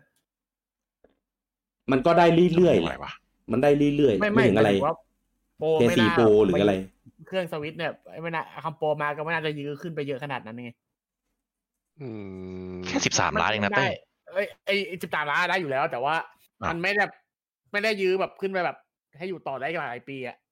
ประมาณนั้นอะก็เขาจะยื้อมันต้องดูสเปคป่ะก็เขาจะยื้อเหมือนที่ลุงปอพูดขึ้นอยู่กับสเปคที่ทำออกมาใช่ต้องดูสเปคถ้าดูอย่างนินทำนิวสวิตได้นิวทีเดสมันไม่เยอะไงโอ้ถ้าทำแบบนั้นก็เจ๊งนิวพี่ว่าเป็นเครื่องโปรที่ห่วยแตกที่สุดอะนิวอะเพราะว่ามันไม่ได้อะไรเลยมันไม่ได้มีประเด็นแล้วก็มันไม่ได้มีเกมที่จะมันไม่ได้มีเกมที่จะทำให้มันคือพี่ว่านิวอะตายเพราะไม่มีเกมไปอัดให้มันแบบกูทำเพื่อนิวนะอะไรเงี้ยแต่เมื่อเล่น TDS ปกติก็ได้เงี้ยใช่แต่อย่างเครื่อง PS4 Pro เนี่ยชัดเจนคือถ้าคุณเอาเกมนี้มาเล่นกับ PS4 Pro นะฉันมีโหมดใหม่ให้คุณนะเนี่ยอะไรประมาณนี้ถ้าสวิตทำแบบนั้นอะสวิตโปรแล้วตัวนี้ถึงจะสมมติมีเกม Exclusive ของโปรอันนี้ก็แบบก็1ส่วนหรือถ้าเกมอะไรก็ตามเกมเก่าหรือเกมใหม่อัปเดตเหมือนเหมือน Xbox Series X Enable น่ะมันก็ทำให้ภาพได้สวยกว่ามันก็ขายเครื่องได้ไงแต่นิวมันไม่ควรจะมาเทียบนิวแม่งห่วยใช่นิวไม่น่าเป็นมาตรฐานได้คือถ้าเกิดเทียชุนยังทำแบบนิว TDS นะพี่ก็บอกเลยว่าเละใช่ก็ตามนั้นแหละมันก็ตามมันก็ออกมาแล้วก็ตายเจ๊งๆไปเลยถ้าทำแบบนั้นนะต้องโดนด่าด้วยใช่แต่ก็ซื้อนะไอ้ซื้อมันซื้อคนละเรื่องกันแต่ไอ้ซื้อไปด่าไปเนี่ยก็นั่นแหละซื้อมาเล่นหรือซื้อมาเก็บก่อนอย่าง New TDS ผมก็ซื้อมาเก็บเพราะว่าแม่งก็ไม่ได้มีเกมอะไรที่ผมซื้อมาเล่นหมอนหันไงได้อนาล็อก2ข้างผมมีสไลด์แพดแต่สุดท้ายผมก็ไปซื้อสไลด์แพดของตัวนิวมาใช้ โอ้ยซึ่งผมว่าเนี่ยมันก็เลยเป็นตัวเลขที่ค่อนข้างจะดูได้ชัดเจนถ้าเทียบกับเพย์ซีมัน116 ล้านสวิตมัน103 ล้านถ้าสิ้นปีนี้ผมพี่ว่าแซงแล้วก็ถ้ามีอะไรมากระตุ้นอีกก็ได้เพราะว่าเพย์ซีมันไม่น่าขยับแล้วเพราะมันมีเพย์5แล้วไงใครจะไปซื้อเพย์ซีตอนนี้วะมีเพ ถ้า ราะ เกิด ว่า ไม่ใช่แบบ ใหม่อะใช่ ไม่ได้ถ้าอันนั้นคือประเด็นถ้าซื้อไม่ได้ก็มันยังมีคนที่ไม่มีเพย์ซีแล้วจะไปซื้อเพย์ซีตอนนี้เหรอผมให้อีก5 ล้านบวกลบอะเพย์ซีก็น้อยในปีเนี้ยก็น้อยอ่ะก็แบบไม่ใช่กลุ่มที่แบบจะไม่ใช่กลุ่มที่เป็นนัยสำคัญอ่ะก็เดี๋ยวเดือนนี้ก็น่าจะได้เห็นว่ายอดของปีที่แล้วเป็นยังไงบ้างเพราะว่าจะครบปีงบประมาณพอดีครบไปแล้วรอสรุปผลครบไปแล้วน่าจะมาช่วงปลายเดือนอ่ะเห็นแวบๆแล้วก็อีกสแตทหนึ่งที่น่าสนใจก็คือเกมบอยคัลเลอร์ที่พี่กี้พูดไปมันได้ที่118 ล้านตีเป็น120ก็ได้อันนี้เป็นตัวเลขสูงสุดของตลาดแฮนด์เฮลเท่าที่มีไม่ครับ DS สูงกว่า DS สูงกว่าอีกเหรอ DS 150 กว่าเกมบอยแอดวานซ์อายุมันสั้นนะพี่เอาจริงๆอ่ะอายุสั้นมากเกมบอยแอดวานซ์อ่ะ DS กับ PS2 อ่ะ DS กับ PS2 ห่างกันประมาณแบบหลักแสนอ่ะ PS2 อ่ะมันขายดีสุดถ้านับรวมทั้งหมดประมาณ150กว่าทั้งคู่แต่ตอนเครื่องนั้นมันบ้าครับเราอย่าเอาอันนั้นมันห่างเวลามันห่างเกินผมว่าเทียบไม่ได้มันทิ้งห่างเกินแบบโดยที่ไม่มีนัยยะไม่ใช่อย่างนั้นแล้วใช่ปัจจุบันมันตัวเลือกมันเยอะมันไม่ได้เหมือนก็ถ้าเทียบใกล้สุดที่แบบเป็นนัยสำคัญอ่ะผมว่า PS4 เทียบได้แล้วผมว่าเป็นตัวอย่างที่ดีถึงแม้มันจะคนละตลาดคาบเกี่ยวกันนะก็จะถือเป็นตลาดเกมเมอร์ก็ได้แหละเพราะว่าตลาดที่เป็น casual gamer จ๋าๆนะเขาก็ไปซื้อมือถือมานะเขาก็ไม่สนใจเกมแล้วไงใช่ก็แบ่งส่วนชัดเจนไปละอันนี้ผมเห็นด้วยเพราะว่ายังไงสวิตช์มันก็เป็นเครื่องแบบเครื่องที่2อยู่แล้วอะใช่มันไม่เหมือนตอน V ไงตอน V คือมันไม่มีตลาด casual gamer มาก่อนคนก็แห่มาหมดแต่ตอนนี้มันมีแบบมือถือแท็บเล็ตอะไรเยอะแยะนู่นนี่นั่นมีตัวเลือกเยอะใช่ผมก็เลยคิดว่าตัวเลขอ่ะมันอยู่ที่ประมาณ100 ล้าน120 ล้านไม่บวกลบกว่านี้เท่าไหร่หรอกแล้วทีนี้ถ้าไม่มีอะไรมากระทบครับทีนี้พอยอดขายมันเริ่มดรอปเหมือนมันเริ่มอิ่มตัวมันเริ่มตันเงี้ยการออกเครื่องโปรมันจะทำให้อะไรมันดีขึ้นสักเท่าไหร่ก็ผมว่าได้นะเพราะว่าเป็นโปรนะไม่ใช่เป็นเจนใหม่ใช่เพราะว่ามันก็ทำให้ตัวเลขที่อิ่มตัวมันก็มีส่วนหนึ่งที่คนที่มีอยู่แล้วอ่ะแล้วก็จะซื้อใหม่อย่างตอนเนี้ยเราไม่มีเหตุผลเพียงพอที่จะซื้อ OLED ใช่ไหมพูดง่ายๆสำหรับผมไม่มีเหตุผลเพียงพอที่จะซื้อ LED แต่ถ้าเครื่องโปรมาแล้วสเปคมันน่าสนใจก็ไม่มีเหตุผลที่จะไม่ซื้อมันก็กลายเป็นคนที่มี1เครื่องอยู่แล้วหรือคนที่มีหลายเครื่องอยู่แล้วก็สามารถซื้อได้อีกเครื่องนึงมันทำให้ตลาดที่มันอิ่มตัวแล้วอ่ะมันก็คลายความอิ่มตัวแล้วก็สามารถเอาเครื่องใหม่เข้าไปตลาดเดิมได้อีกถึงแม้จะเป็นตลาดคนกลุ่มเดิมที่ซื้อเครื่องไปก็ตามแล้วก็อาจจะตกได้คนกลุ่มใหม่ที่ยังไม่มีรอมาต้องนานแล้วออกสักทีอะไรอย่างนั้นก็อย่างที่พี่กี้บอกไงจะซื้อตอนนี้ก็รอไหมว่ามันต้องมีเครื่องใหม่อะไรอย่างเงี้ยรอก็ได้ก็จะเป็นตกคุมกลุ่มนี้ได้ประมาณนั้นผมกำลังคิดอยู่ว่าคนที่มีอยู่แล้วเนี่ยหรือคนที่ยังไม่มีที่จะเปลี่ยนมาซื้อเป็นแบบเครื่องโปรเลยเนี่ยจำนวนและปริมาณมันเพียงพอที่จะยืดอายุเครื่องต่อไปได้สักกี่ปีอะไรอย่างเงี้ยกำลังคิดถึงแง่ที่ลุงปอบอกอ่ะคุ้มค่าขึ้นกับสเปคและตัวเกมที่ออกใช่แต่ผมว่าก็ถ้ามันไม่ได้มาแบบที่เต้ว่านะคือหมายถึงว่าถ้าไม่ได้แบบ New TDS อ่ะคือสเปคมีความแตกต่างมีลูกเล่นแบบที่บูจังว่าแบบเฮ้ยกูมีโหมดใหม่ให้นะมีเกมมาซัพพอร์ตมีของเก่าอาจจะอัปเกรดขึ้นมาได้อะไรเงี้ยครับฐานคนที่มีสวิตช์อยู่แล้วแทบจะทุกคนผมว่าน่าจะซื้อเกินครึ่งนี่ก็หมายความว่ามันก็ต้องมีเกมที่ Exclusive เครื่องโปรอย่างเงี้ยต้องมีแหละ Exclusive หรือว่าอัปเกรดมีโหมดใหม่ที่ Exclusive สำหรับเครื่องโปรก็คือเกมมีให้เลือก3โหมดอะไรเงี้ย ก็คือเกมเล่นได้ทั้ง2เครื่องแหละแต่ถ้าเกิดเล่นเครื่องโปรก็จะได้แบบฟีเจอร์นี้ไปด้วยอะไรอย่างนั้นใช่ถ้าอย่างเงี้ยได้แต่ถ้าเกิดเกมนี้แบบเครื่องรุ่นเก่าเล่นไม่ได้เล่นได้แค่เครื่องโปรอย่างเงี้ยอันนี้มีปัญหาผมว่ามีผมว่ามีแต่จะไม่ใช่ส่วนใหญ่ใช่ไม่เยอะเพราะตอนของทีเดมันก็ทำเหมือนกันไปแล้วรอบนึงไงเกมต่อเครื่องใหม่ผมเลยบอกอยากให้ตัดปัญหาด้วยการออกเกมใหม่ไปเลยไงเซโนนะทีเดมันมีแค่กี่เกม2 เกมเองป่ะเซโนไฟเอ็มเบมแล้วก็Virtual Console ของเครื่องซูเปอร์คือแบบโอ้ยพยายามจริงๆผมมองว่าถ้าเกิดมันทำเป็นสเปคต่างกันจริงๆมันจะมีพวกเกมที่ลงเจนใหม่ลงรุ่นโปรแต่ว่ารุ่นเก่าจะกลายเป็นคลาวว้าวโอ้ยอย่าอะไรอย่างนั้นไม่ต้องทำไม่ต้องลงแบบเนี้ยเดฟไม่ทำไม่ต้องลง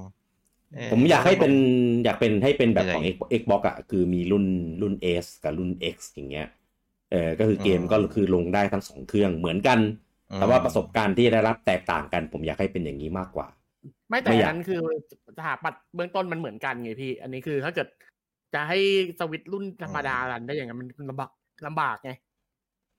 ก็อาจจะรันได้ไงแต่ resolution ต่ำกว่าหรือเฟรมเรทอาจจะสเปค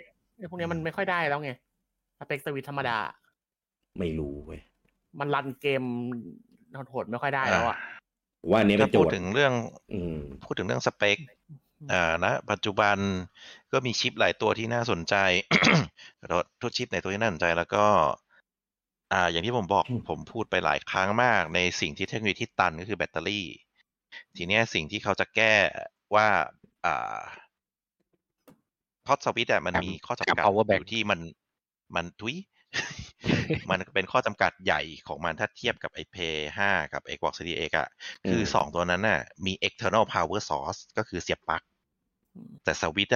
มันต้องใช้แบตเตอรี่มัน internal power source เพราะฉะนั้นเนี่ยไอ้แบตเตอรี่เนี่ยมันส่วนใหญ่เลยที่กินน้ำหนักกินที่แล้วก็จำกัดเวลาในการรันแล้วก็จำกัด power ประสิทธิภาพในการรันได้คือมันต้องมีแหล่งพลังงานที่จ่ายถึงแม้ว่ามันจะเสียบปลั๊กได้ก็ตามแต่ว่ามันก็ต้องมีโหมดที่เป็น handheld อยู่ดีนี่แหละเป็นสิ่งที่จุดขายและเป็นจุดที่ฆ่าตัวเองเหมือนกันเพราะว่ามันเป็นเทคโนโลยีที่อัปเกรดไม่ได้แบตเตอรี่นี่แหละแล้วก็เพราะนั้นในปัจจุบันที่เขาแก้กันก็คือไปแก้ให้ชิปกินไฟน้อยลงชิปเล็กลงกี่นาโนเมตรก็ตามซึ่งถ้าใครติดตามเรื่องเทคของไอชิปพวกนี้ก็จะรู้ว่าไอการย่อขนาดณปัจจุบันก็เป็นปัญหาใหญ่คือมันย่อไม่ลงอย่าง Intel ปิดปัญหาใหญ่คือ Intel ที่แพ้ AMD ขาดลอยณปัจจุบันก็คือมันย่อขนาดชิปไม่ลงแล้วก็มีเถียงกันเรื่องนับคนละแบบด้วยนี่มันเป็นคำโฆษณาครับแต่มันย่อไม่ลงแต่ไอไลเซนมันย่อลงประมาณนั้นก็เลยกลายเป็นว่า เทคโนโลยีมันตันในหลายๆด้านแต่ก็ยังมีทางออกอยู่ก็คือไปใช้ชิปนู่นนี่นั่นที่มันทำได้แล้วก็กินไฟอาจจะได้ประมาณหนึ่งก็สามารถรวมกันได้อยู่แต่มันก็ไปตันอยู่ที่คล้ายๆกับ Steam Deck ก็คือ Steam Deck โอ้โหสเปคหรูหรารันได้ชิปดีแบตดีอาจจะหนักหน่อยแต่ราคาแพงชิบหายซึ่งไม่ใช่คอนเซ็ปต์ของปู่จะราคาอยู่ที่ไม่เกิน10,000หรือบวกลบหรือบวกลบคอนเซ็ปต์ปู่ก็คือจะไม่ขายอย่างคือปู่จะไม่ขายเครื่องขาดทุนหรือบวกลบไงไม่ราคาตั้งจะไม่ขาดทุนอยู่แล้วไงแต่ตอนราคาสูงไม่ได้แต่ตอนทีเดสกับ VU ขาดทุนนะก็คงไม่ทำแล้วละมั้งไม่เมื่อกี้เต้มาไม่ทันตอนพี่วิเคราะห์ตอนแรกพี่บอกว่ามันเป็นไปไม่ได้แล้วที่ขายเครื่องไม่ขาดทุนนะปัจจุบันเพราะว่าด้วยซัพพลายเออร์กับรีซอสทั้งทุกอย่างมันราคาขึ้นแล้วจริงๆปู่ทำได้นะเพราะว่าไอ้ทำแบบขายทุนได้เพราะปู่ซอฟต์แวร์ขายได้อยู่แล้วมันจะขายเยอะนะคนละอย่างกันทีนี้มันไพรซ์พอยต์ของปู่มันอยู่ที่หนึ่งคือเขาต้องขายเด็กได้ด้วยแล้วก็ขายกลุ่มครอบครัวได้ด้วยเพราะนั้นราคามันก็จะไม่ใช่กลุ่มเกมเมอร์อย่างเดียวหรือถ้าเรามองว่าเครื่องโปรจะขายเฉพาะกลุ่มเกมเมอร์ฮาร์ดคอร์เกมเมอร์ที่สามารถเปย์ได้อะไรอย่างเงี้ยโอเคอันนี้ก็ว่าไปอย่าง แต่ว่าราคามันจะโดดนะอาจจะไม่ได้แบบ10,000หรือ10,000บวกลบแล้วอาจจะไป 15,000 หรืออาจจะมีถึง 20,000 ก็คือดูเป็น Steam Deck เป็นตัวอย่างไว้อะไรประมาณนั้นซึ่งผมว่าถ้าเกิดไปขนาดนั้นก็แพงพอสมควรไม่ได้หรอกเพราะว่าถ้าจะให้มันเล็กและรันได้ดีก็ดูราคามือถือปัจจุบันนะครับดูง่ายๆมันเคยแต่ละรุ่นที่ค่ายใหญ่ๆเขาเปิดตัวมาแต่ละปีมันมีถูกลงไหมล่ะมันก็แพงขึ้นเรื่อยๆจาก 20,000 30,000 40,000 50,000 ตอนนี้แม่ง 60,000 แล้วบ้าบอนั่นแหละก็ทุกอย่างมันแพงขึ้นนะครับโดยแลกกับประสิทธิภาพที่ดีขึ้นอึดขึ้นแล้วก็เล็กลงทำงานได้ละเอียดขึ้นจอละเอียดขึ้นถ้าอยากได้สเปคแบบนั้นนะครับแน่นอนมันทำได้ด้วยราคาไหนด้วยเทคโนโลยีแบบไหนแค่นั้นเองจริงๆมันทำได้หมดแหละถ้าพร้อมเปย์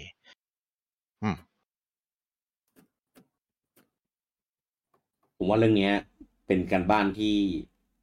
ปู่ก็คงหนักใจเหมือนกันแหละใช่หนักมากคือการที่จะตัดสินใจเลือก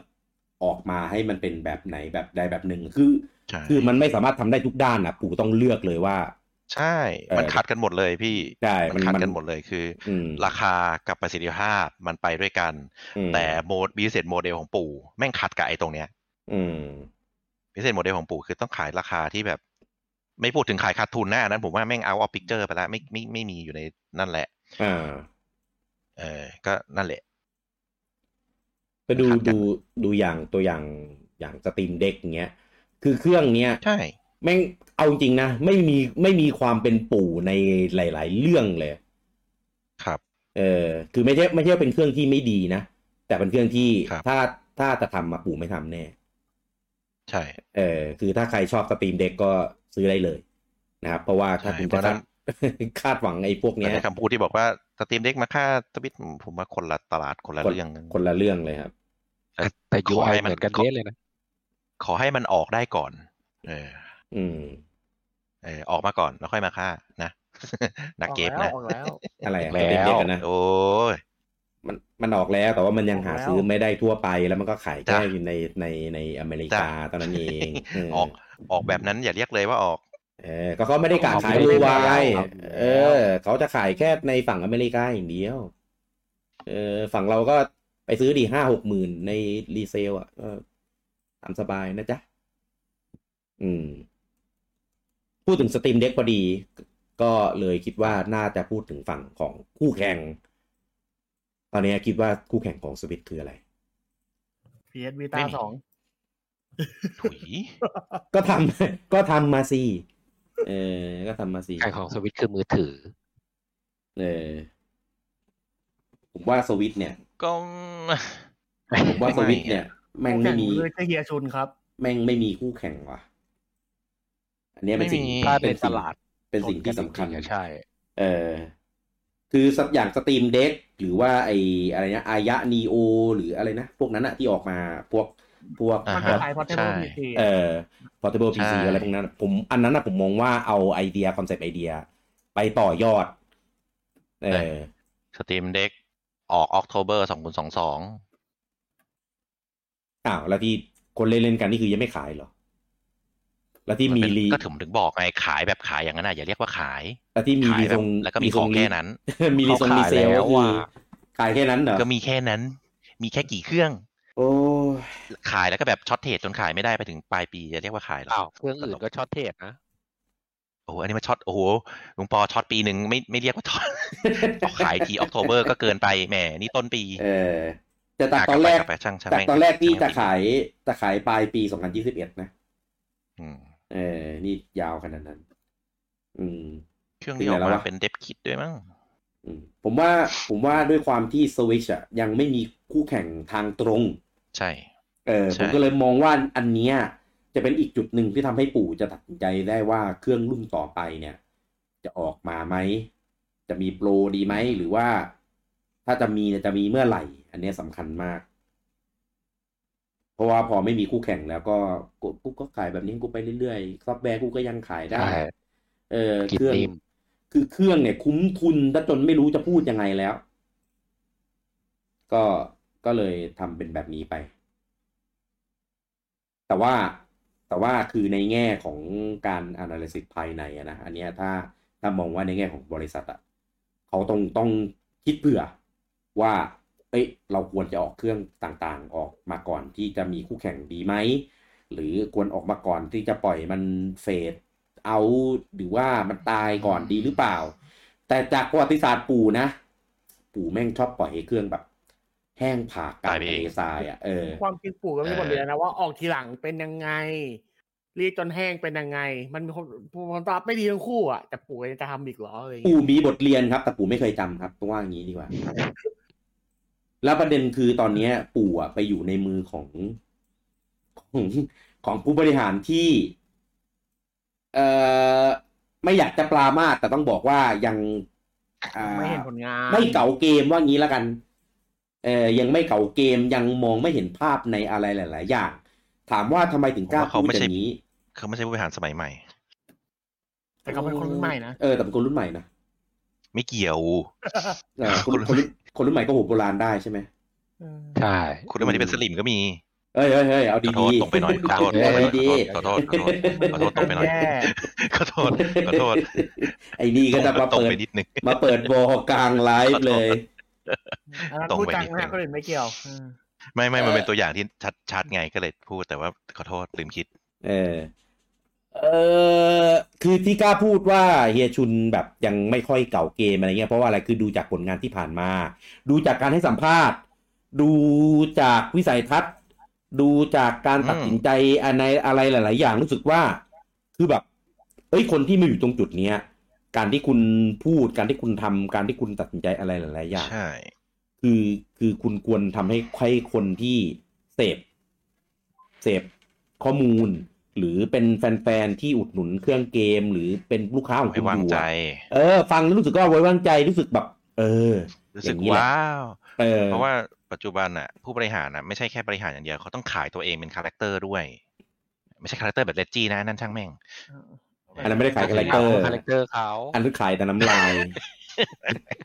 มันอาจจะเห็นผู้บริหารทุกคนทุกองค์กรใหญ่ๆอ่ะก็จะพยายามปั้นตัวเองเป็นไอคอนิกเป็นนู่นนี่นั่น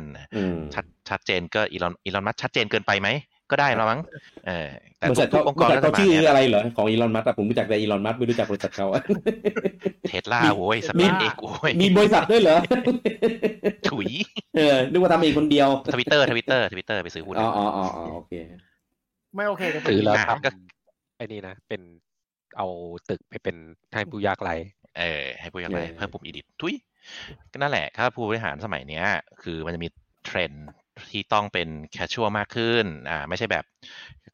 เคชูนี่จะเป็นสไตล์คอนเซอร์เวทีฟเป็นแบบผู้บริหารยุคเก่าก็คือแบบใส่สูตรอยู่บนหอคอยงาช้างไม่ออกสัมภาษณ์เท่าไหร่บริหารแต่จากเบื้องหลังอะไรประมาณนั้นลงมาให้คนเห็นหน้าใช่คือจะไม่ออกสื่อไม่อะไรเลยหรือคือตอนเนี้ยพอกลายเป็นแบบนั้นน่ะจะค่อนข้างเปลี่ยนเขาเรียกว่าอะไรวัฒนธรรมองค์กรของ Nintendo พอสมควรถ้าเป็น Nintendo ยุคสวิตเราจะเห็นว่ายุคป๋ามิชิมะใช่แล้วจะเห็นว่าการตลาดเขาเปลี่ยนบริษัทเขาเปิดกว้างแล้วก็จะมีข่าวจากข้างใน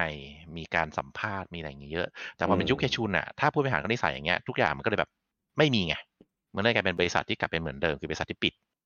ก็ผลงานก็ไม่ได้มีการสื่อสารมาให้ข้างนอกเยอะก็คือออกมาตาม PR ตามมาร์เก็ตติ้งแค่นั้นแล้วจบ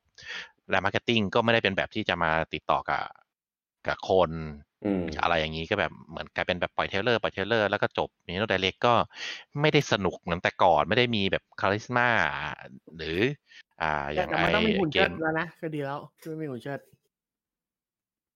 ก็มีก็ดีแต่ในดีกรีที่พอสมควรตอนนี้คือกลายเป็นแบบเหมือนแบบดูพรีเซนต์เอาข้อมูลแล้วก็จบไงมันก็ไม่ได้มีเสน่ห์ไม่ได้มีกลิ่นอายอะไรทุกอย่างเป็นคอร์ปอเรทหมดเลยคือไม่มีความแบบก็เป็นยุคเก่าคือตอนนี้ยุคนี้หนักกว่าตอนที่อิวตะยังอยู่ครับขนาดคือตอนของป่าทิมิชิมะคือป่าไม่ได้ลงมาใกล้ชิดกับสื่อหรือกับพวกเรานะแต่ว่าทำให้บริษัทเนี่ยรู้สึกว่าแบบใกล้ชิดเรามากขึ้นการเข้ารู้สึกเหมือนเป็นบริษัทที่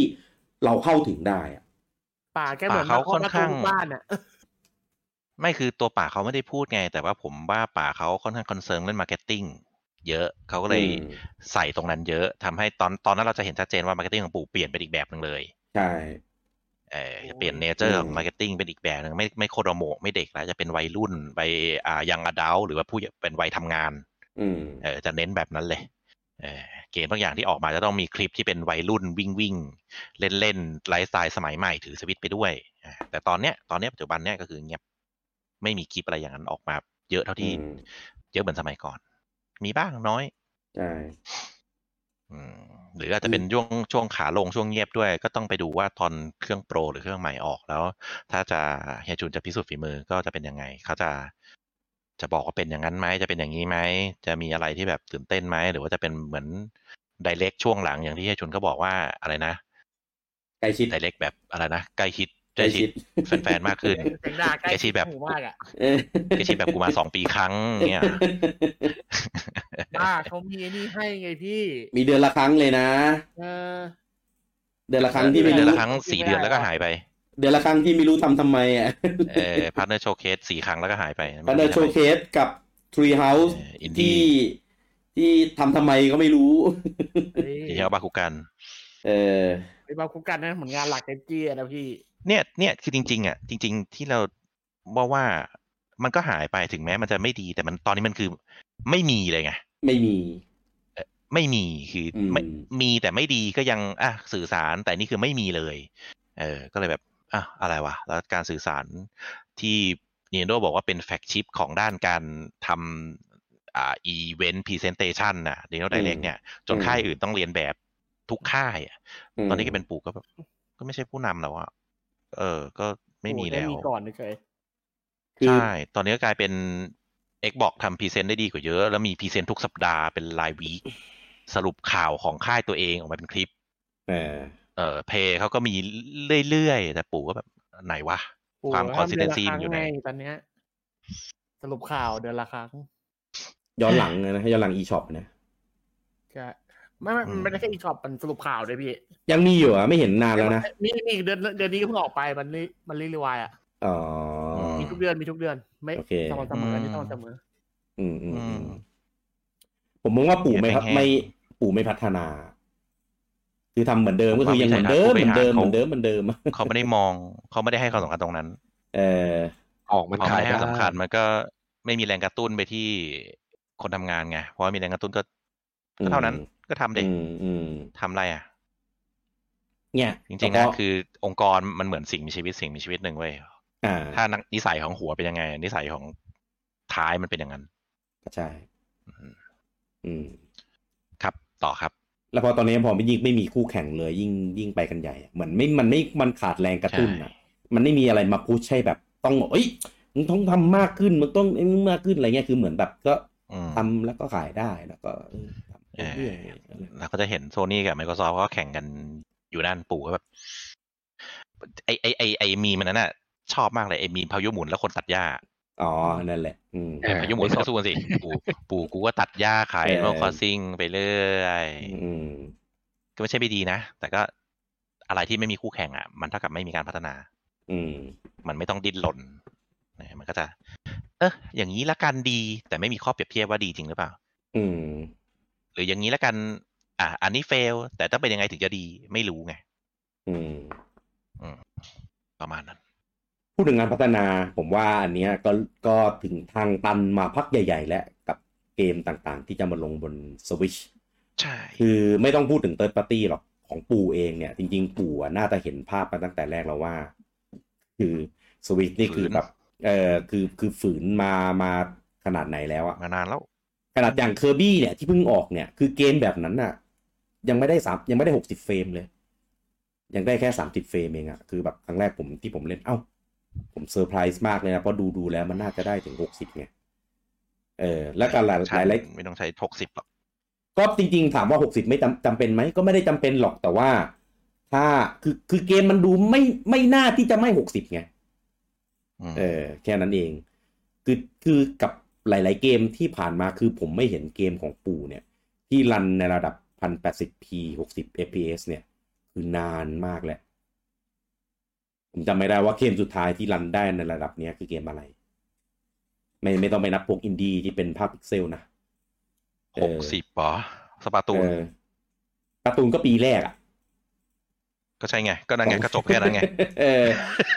อย่างเซลดาเบรธเดอะไวล์เนี่ยอันเนี้ยก็ได้แค่ 900p ด้วยซ้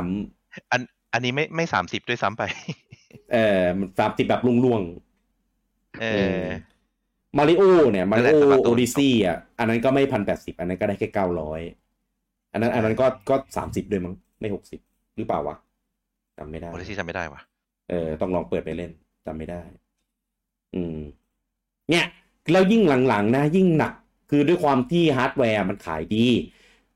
พวกค่ายเกมค่ายอะไรต่างๆก็อยากจะแบบมามีเอี่ยวอยากจะมาทำเกมลงเพราะว่า install base มันได้ถึงระดับแบบหลัก100 ล้านอ่ะก็คือแบบโอ้โหกินส่วนแบ่งสัก%ก็สวยงามแล้วใช่ไหมพอร์ตมาแต่หลังๆเนี้ยเกมที่ไม่น่าลงก็ลงอ่ะคือแบบโหสงสารมากหลายๆเกมที่พยายามแบบโอ้โหกระเสือกกระสนจะเอามาให้ลงมาให้ได้เนี่ยอย่างล่าสุดเนี่ยไอ้ Hogwarts Legacy เนี่ยคือแบบผมอยากเห็นมากเลยมึงจะมาลงในแบบไหนวะไม่คราวอันนี้หรอกแต่อาจจะใช่จนแต่ไอ้คลาวเนี่ยดีจะเบี้ยวไปข้างนึงไอ้คลาวเนี่ยหลังๆเนี่ยคือเกมมาเป็นคลาวกันเยอะมากอย่างล่าสุดก็จะมี Dying Light 2ใช่ไหมมี Kingdom Hearts มี Kingdom Hearts 4ยัง1 2 3ยังไม่ประกาศว่าจะลงสวิตช์ใจเย็นๆนั้นน่ะ Kingdom Hearts 4ผมเลยอยากให้ไปเจนใหม่ไงเพราะว่าถ้าเกิดโปรมาไม่น่าคลาวอยู่ไงเนี่ยคือเห็นได้ว่าค่ายต่างๆก็อยากจะเอาเกมมาลงสวิตช์แหละนะแต่ว่าไม่ไหวจริงเว้ยไม่ไหวคือเนี่ยเกมคือเครื่องเนี่ยตอนนี้สวิตช์เนี่ยไม่ค่อยมีเกมมัลติแพลตฟอร์มเท่าไหร่เลยนะผมยังงงยังงงอยู่ว่าการที่สวิตช์รันอยู่ได้ปัจจุบันเนี้ยรันอยู่ได้ด้วยเกมอินดี้กับเกมปู่กับเกมเติร์ดปาร์ตี้บางเกมเท่านั้นเองเหรอมันอยู่ได้จริงเหรอวะแต่กับตอน Wii U นี่ทำไมถึงอยู่ไม่ได้ทำไมถึงไปไม่ได้หรือว่ามันติดลมบนแล้วหรือยังไงใช่คือมันมาลงอ่ะเพราะว่าอย่างที่พี่บอก install base มันมีคนก็แบบอยากทำมาลงคือผมคิดเลยนะถ้าเกิดอย่างไอ้ค่ายเกมต่างๆอ่ะมันต้องแบบมีประชุมใช่ไหมว่าแบบเฮ้ยจะเอาเกมนี้ไปลงสวิตช์คือตอนผู้บริหารบอก developer ว่าเฮ้ยเอา Dying Light ไปลงสวิตช์ developer เขาบอกคงคิดในใจแล้วก็ไก่ตะผักเอาตีนไก่ตะผักตีนไก่ตะผักเลยที่อะไรไม่ให้ดูต้องอารมณ์นั้นน่ะแน่นอนอ่ะโปรเจกต์นี้คนโปรเจกต์ที่แบบทุกคนแม่งเกี่ยงกันหมดเลยมึงทำดิกูมึงทำรีพอร์ตไปอะไรเงี้ยรีพอร์ตเกมก็เป็นอะไรที่ยากอยู่แล้วเพราะว่ามันก็เอาโค้ดคนอื่นมาทำใช่ไหมแล้วก็เอาพอร์ตเกมลงเครื่องที่แบบประสิทธิภาพน้อยกว่าออริจินอลอ่ะมันก็เป็นเรื่องที่ยากขึ้นมาอีกไงก็เลยกลายเป็นแบบฝืนอ่ะแต่พอผู้บริหารสั่งว่า1คือมันมี potential ในการขายใช่ไหมมัน install base มันมีอ่ะเอามาลงแล้วถ้ามันขายได้จำนวนนิดหน่อยก็เบรกอีเวนต์แล้วก็ได้แล้วอ่ะก็น่าสนใจสำหรับในมุมมองผู้บริหารแต่มุมมองเด็กก็คงเชี่ยมึงเอาอะไรมาให้กูทำโยนขี้เห็นน่ะดูเหนื่อยต้องแก้โค้ดกี่รอบว่ามันถึงจะรันได้นะผมแม่งไม่อยากคิดภาพเลยแบบใช่ตัดอันนี้ออกมาลองรันไม่ได้อีกนั่งตัดออกไปเรื่อยๆจนกว่ามันจะรันได้แล้วประเด็นคือพอทำเสร็จมันก็ไม่ใช่เป็นผลงานที่ภูมิใจไงมันกลายเป็นมันพอจะรันให้ผู้บริหารเห็นแล้วว่าผ่านขายได้ละกันอะไรประมาณนั้นซึ่งแบบคนเป็นเดฟก็ไม่ภูมิใจหรอกเพราะว่ามันไม่ได้เป็นผลงานที่ดีมันก็กระตุกมันก็เฟรมดรอปมันก็อะไรแต่ว่าผู้บริหารบอกว่าอยากได้ก็อยากได้เข้าใจไหมแล้วก็ไม่ใช่จะขายดีนะไอเกมประมาณนี้เพราะว่า1คือผู้บริหารเขามองว่ามันมี install base แต่ install base มันไม่ใช่แนวที่จะเล่นเกมนี้หรือคนที่เล่นเกมแนวนี้ก็มีเกมนี้ในเครื่องอื่นอยู่แล้วยอดมันก็แบบมันพอจะเบรกอีเวนต์ได้เฉยแต่มันก็ไม่ได้ขายดีไงคนก็เลยหันไปจับเป็นคลาวด์พัฒนาไม่ต้องเยอะพัฒนาไม่ต้องทุนเยอะใช้โค้ดเดิมได้ไปทำเป็นอะไรมาครอบอีกทีนึง ก็ทำให้เดฟยิ้มได้หน่อยอ่ะก็โอเคพัฒนาไม่ยากคนเล่นก็ซวยไปแล้วเครื่องโปรเป็นสวิตช์คาวก็เหมือนไอ้นั่นไงก็เหมือน Assassin's Creed ที่ลงโครมไงไม่ต้องมาทำต้องมาทำโปรหรอกแบบนี้เครื่องไหนก็รันได้ไหมถ้ามันเป็นแค่คลาวอ่ะก็อย่างที่ผมบอกอัพเซิร์ฟเวอร์ให้เลยไงถ้าจะให้ทำเกมเหมือนกัน2เครื่องอ่ะมันต้องมีรุ่นเป็นคลาวเลยเพราะว่าสวิตช์ธรรมดาไม่ไหวจริงๆไงถ้าอย่างนั้นพี่ว่าไม่ทำดีกว่าเพราะมันจะกลายเป็น develop 2แพลตฟอร์มแยกกันก็แหละผมเลยมองว่ามันต้องมันเลยมีเกมที่ไม่ลงเครื่องรุ่นเก่าอ่ะถ้าเกิดยังไงก็ต้องมีอ่ะผมจะว่าถ้าเป็นแบบนั้นก็ไม่ทำไม่ทำซะเลยดีกว่าก็ทำให้มันลงแค่เครื่องรุ่นใหม่อย่างเดียวใช่ก็อย่างที่บอกอ่ะมันมีอยู่แล้วเกมที่ลงแค่เรื่องรุ่นใหม่อ่ะหนีไม่พ้นหรอกเพราะว่าอย่างที่รู้กันสวิตช์มันไม่ไหวจริงๆอ่ะไม่ไหวไม่ใช่ไม่ไหวในตอนนี้นะไม่ไหวมานานแล้ว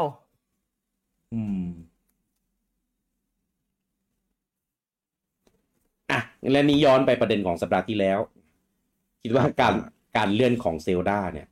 มันจะเกี่ยวไหมเกี่ยวกับเอเดนลิงไหมไม่เกี่ยวกับเอเดนลิงหมายถึงเครื่องโปรเราเนี่ยไม่จบเนี่ยไม่มูฟออนเนี่ย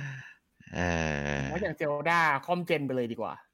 เกี่ยวไหมถามก่อนว่าครอบยังไงนะแปลอธิบายดิก็ไม่ได้แค่เครื่องโปรอ่ะแต่เป็นเจนใหม่ไปเลยอ่ะมันเหมือนที่มันทำกับตอนกับวิวอ่ะก็คือปีหน้าจะเป็นเจนใหม่เหรอไม่ใช่เครื่องโปรเหรอถ้าใจผมอยากได้มันเจนใหม่แต่ถ้าเกิดเครื่องโปรก็คงเป็นโปรที่เหมือนเจนใหม่อ่ะพี่คือเป็นเกมเป็นมีเกมเฉพาะเครื่องโปรมันไม่เฉพาะเครื่องโปรหรอกถ้าอย่างนี้เต้ต้องเรียกว่าเป็นสวิตช์2เป็นสวิตช์2มันก็มีเกมของสวิตช์2กับสวิตช์ตัวแรกซึ่งสวิตช์2ก็เล่นเกมสวิตช์ตัวแรกได้แต่ถ้าเล่นเกมสวิตช์2ก็ต้องไปสวิตช์2อย่างเดียวมันเป็นหายอย่างตามมาคือคนจะสับสนหรือเปล่าถ้าเกิดมันชื่อเดิมอ่ะเหมือนตอนที่คนเข้าใจ V กับ VU มันแค่อัปเกรดกันแต่ตอนอันนี้มันขึ้นอยู่การสื่อสารชื่อไม่เกี่ยวหรอกเพราะว่า Play 2 Play 3 Play 4 Play 5มันก็ทำได้ไงถ้าสับสนน่ะไปดู Xbox นู่นอันนี้น่าสับสนจริง Xbox One ที่มาที่หลังอันนี้น่าสับสนแต่ว่าเขาสื่อสารดีไงจนตอนนี้คนเข้าใจแล้วว่าXbox Series XS คือ Next Gen นะส่วน Play มันเรียนที่ว่าผู้จังใครผมคือผมว่าที่ VU สื่อสารไม่ดีเพราะว่าหนึ่งคือ V มันเป็นแคชชัวคนที่เป็นแคชชัวมาเยอะแล้วเขาก็ซื้อครั้งจะจบเขาก็ไม่ได้สนใจต่อเขาไม่ได้เป็นแบบติดตามข่าวสารนะมันก็เลยแบบไม่ได้สนใจเครื่องต่อไปเป็นวันอัพขายแล้วจบก็ทำตัวเองด้วยก็ได้หรือเป็นตลาดที่แบบไม่เคยแตะด้วยก็ได้ก็เลยทำให้มันแป๊กในหลายๆ VU เป็นเคสสตั๊ดดี้ที่ดีนะก็ถ้าไม่มี VU ก็ไม่มี Switch นะเอาจริงๆแล้วเอาจริงแนวคิดมันก็ดีนะไอ้ที่ปิดทีวีเล่นน่ะแต่มันพอเล่นจริงมันไม่ค่อยเท่าไหร่ทั้งนี้ทั้งนั้นนะครับไปฟังเกมแก่ตอน VU ได้นะครับเอพิโซดล่าสุดนะครับอันนี้คือจัดเต็มเลยเรื่อง VU นะครับไปคือขายของเริ่มที่ก็มันโยงมาอยู่แล้วนี่ตั้งใจไม่เราจะได้ไม่ต้องไปทับซ้อนส่วนของ VU ไงเพราะว่าในนั้นพูดแล้วก็คุยเรื่องพวกนี้ไปหมดแล้วครับการเล่นของเซลดาเกี่ยวข้องไหมคิดว่าจะเกี่ยวอะไรกับเครื่องปูไหมคิดว่าไงผมว่าเกี่ยวเครื่องปูแน่ๆเครื่องปูหรือเจนใหม่หรืออะไรก็แล้วแต่เกี่ยวกับเครื่องที่แรงขึ้นแน่ๆเกี่ยวกับของที่ต้องเอามาบูทยอดขายผมว่าไม่เกี่ยวลุงปอคิดว่าเรื่องไปเพราะเครื่องไม่เกี่ยวกับ performance แต่ไม่เกี่ยวกับอาจจะไม่เกี่ยวกับตัวเครื่องตรงๆไม่เกี่ยวว่าที่เลื่อนไปเพราะว่ามีฮาร์ดแวร์ใหม่ใช่แต่อาจจะมีอย่างอื่นที่มาทำให้ performance ดีขึ้นเลยกลับไปทำแต่ว่าอาจจะไม่ได้คิดว่าจะรอออกพร้อมเครื่องนี้ไปเลยอาจจะไม่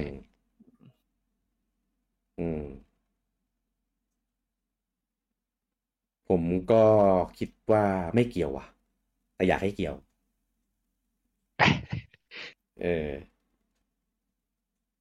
ผมว่าเกี่ยวในด้านการตลาดเฉยๆไม่ได้เกี่ยวกับ การตลาดแบบไหนว่าจะไปอัปเกรดเครื่องให้มันดีขึ้นอย่างเงี้ยไม่ใช่งงไหมงงผมเข้าใจบูทคล้ายๆกับผมคือเอาไปเพื่อบูทยอดเครื่องใหม่ใช่มันควรจะเป็นแฟลกชิปที่เปิดโอเพนพร้อมเครื่องอ่ะถ้าเครื่องมันไม่พร้อมอ่ะก็ดีเลย์ไปดีกว่าแล้วตอนแรกที่ประกาศว่าจะออกปีนี้ก็แปลว่าวางแผนจะออกเครื่องปีนี้หรอใช่ผมคิดว่าอย่างนั้นก็ไม่แน่นะเพราะว่าแล้วมันออกไม่ได้ไงเพราะว่า OLED มันก็ขายปลายปีมันต้องรู้ก่อนนานแล้วเปล่าว่ามันจะออกปีนี้ไม่ได้ไม่ผมว่าสถานการณ์ผมว่าสถานการณ์ณปัจจุบันอ่ะทำให้ทุกอย่างพลิกผันไปเยอะไปเร็วไม่น่าจะแต่ว่าเครื่องออกมันไม่ได้ประกาศแบบเดือนนี้ออกเลยมันต้องหลายเดือนก่อนหน้านี้ปะคือแปลว่าถ้ารู้มันก็ต้องรู้มาก่อนนี้แล้วปะบูจังหมายถึงว่าที่มาประกาศเลื่อนตอนเนี้ยแปลว่าจริงๆอ่ะเครื่องมีสิทธิ์ออกปลายปีนี้เหรอประกาศกลางปีแล้วไปออกปลายปีอย่างนี้เหรอใช่เพราะว่าของสวิตก็ประกาศไม่นานแล้วก็ออกทำไมวะไม่ผมรู้สึกว่าช่วงเวลามันไม่น่าใช่แค่นั้นแหละเพราะว่าสวิตก็ประกาศแล้วก็ออกนะก็ไม่ได้นานนะไม่เข้าใจแต่หมายถึงว่าผมส่วนตัวผมรู้สึกว่าประกาศกลางปีแล้วออกปลายปีไม่น่าใช่แค่นั้นแหละเพราะว่าที่ผมบอกสถานการณ์มันเปลี่ยนเร็วเพราะว่ารีสอร์ททุกอย่างอยู่ดีมันก็ปรับขึ้นโดยแบบขึ้นแบบไม่รู้จะลงตอนไหนไงแล้วผมว่ามันกระทบเยอะแล้วสิ่งถ้าไปดูราคาของวัตถุดิบทั้งหลายมันทำให้แผนที่วางไว้ว่าจะออกมันทำไม่ได้แล้วก็ผมว่าเขาคงจะเลื่อนไปก่อนเลื่อนหนีสถานการณ์ไปก่อนซึ่งจริงๆมันน่าจะเป็นการตัดสินใจที่ยากพอสมควรแหละแต่ว่าผมว่าจำเป็นต้องทำ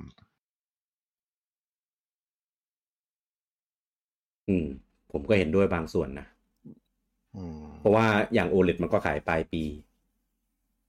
จริงๆผมมองอย่างนี้ด้วยซ้ำว่าผมมองว่าอันนี้เราเคยคุยกันในไลน์ผมมองว่า OLED เนี่ย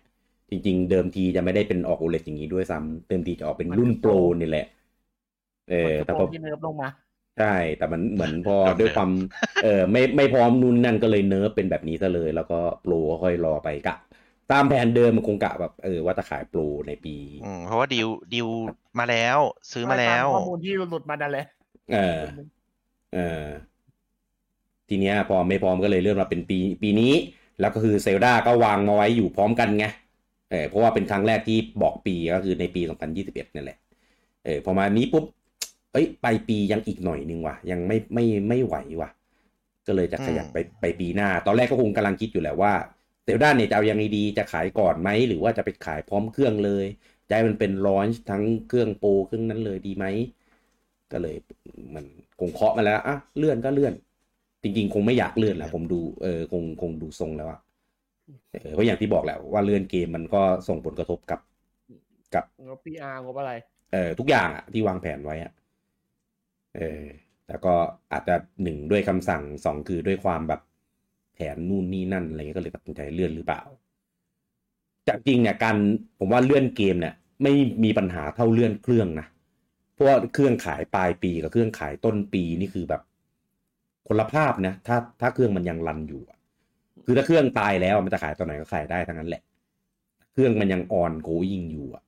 ถ้าจะขายต้นปีหน้าเนี่ยก็แสดงว่าปลายปีจะต้องแบบมีเมสเสจออกมาบอกแล้วอย่างที่เราเคยคุยกันถ้าเกิดปลายปีไม่บอกแล้วต้นปีหน้าขายนี่คือแบบโดนยำตีนแน่นอนเพิ่งซื้อเครื่องมาช่วงเทศกาลเพราะช่วงเทศกาลนี่คือแบบมันคนซื้อเยอะแน่ๆแล้วโดนคนซื้อช่วงเนี้ยถล่มแน่นอนแต่พอมีเมสเสจปุ๊บปลายปีก็จะแบบอดขายเครื่องช่วงนี้ไปแล้วเพื่อจะแบบคนที่แบบก็จะหายไปบางส่วนสำหรับคนที่แบบจะรอเครื่องรุ่นโปรส่วนคนไม่รอก็ซื้อไปอยู่แล้วอันนั้นคงไม่มีผลนอกจากอย่างที่เราเคยคุยกันว่าคงมีอะไรบางอย่างปลอบใจเครื่องปีหน้าขายรุ่นโปรนะแต่ปีนี้รุ่นเก่าจะลดราคาถ้าอย่างเงี้ยผมว่าเป็นการแลกเปลี่ยนที่แฟร์ คือประกาศขายปีหน้าใครที่มีเครื่องก่อนหน้านั้นก็ได้นี่เกม Famicom ฟรีเกมบอยกวันฟรี10 เกมแล้วก็มีไอคอนมาเป็น Ambassador ไอคอนอะไรอย่างงี้ใช่ไหมเพื่ออะไรวะมึงซื้อมาตั้ง 5-6 ปีแล้วจะมาเอา Ambassador อะไรอีกจะเอาการ์ดกลับมาทุเรศไปเปิดใน TDS ดิโว้ยเปิดอยู่ออกแงเลยนี่มันออกแนวงอแง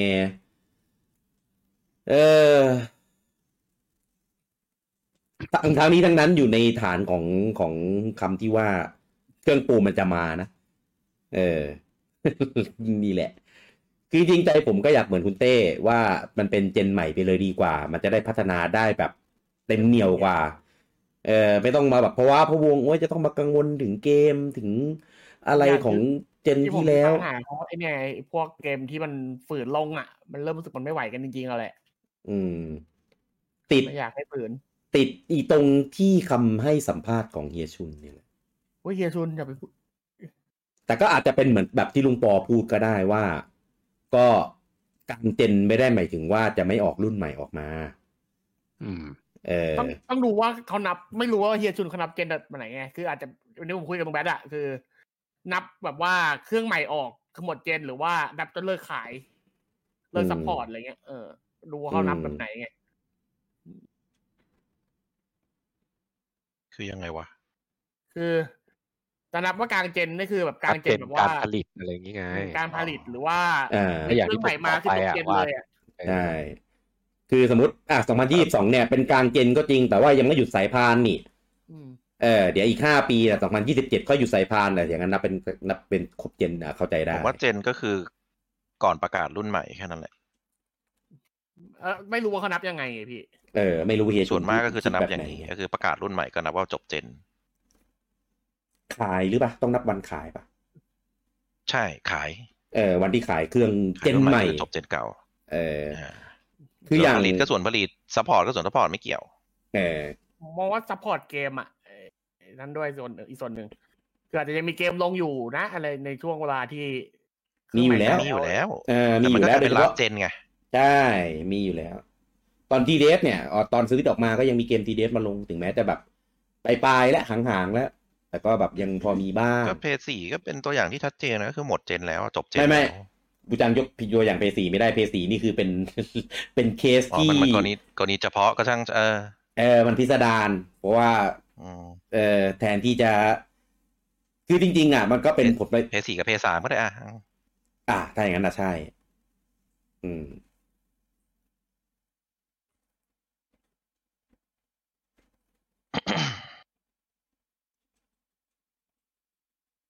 ก็คือสุดท้ายก็คิดออกไปในทางที่ใกล้ๆกันหมดว่า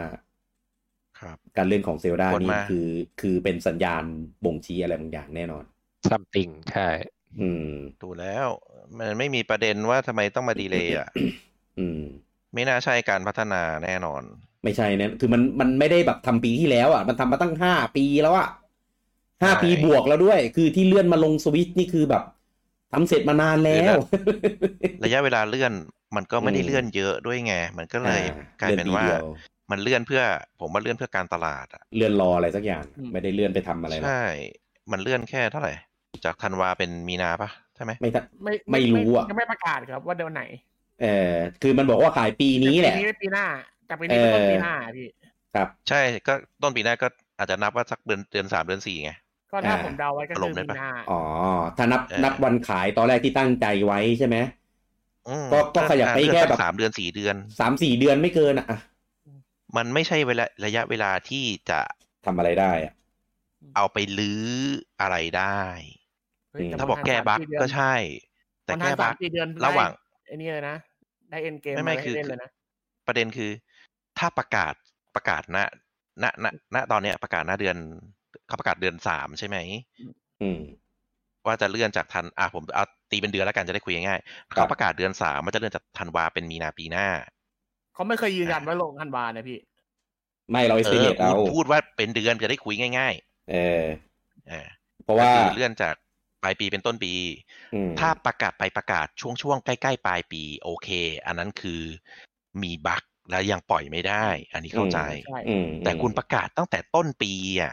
มันไม่ใช่การที่มีบั๊กแล้วแก้ไม่ทัน มันยังมีเวลาให้แก้นู่นนี่นั่นเยอะแยะผมว่าประกาศไอ้เลื่อนเนี่ยไอ้เลื่อน3 หรือ 4 เดือนโดยประกาศก่อนเป็นเกือบปีอ่ะมันต้องรออะไรสักอย่าง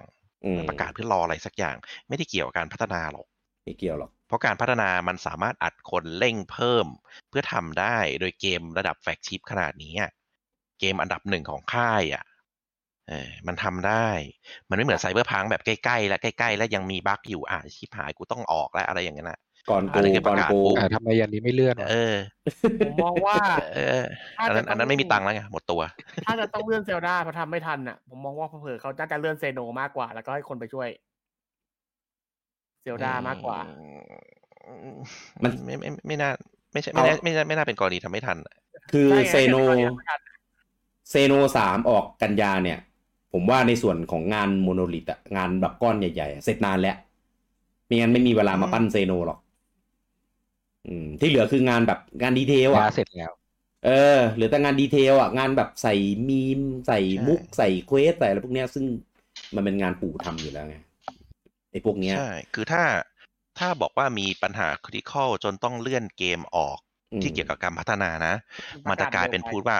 ขอเลื่อนไปก่อนยังไม่ประกาศวันขายคือยังปัญหามันคริติคอลมากจนไม่รู้วิธีไม่รู้วันที่แก้ว่าจะแก้ได้แค่ไหนมันเป็นจากเอนจินหรือจากรูทของเกมอย่างเมโทรยเป็นตัวอย่างที่ดีไม่พอใจ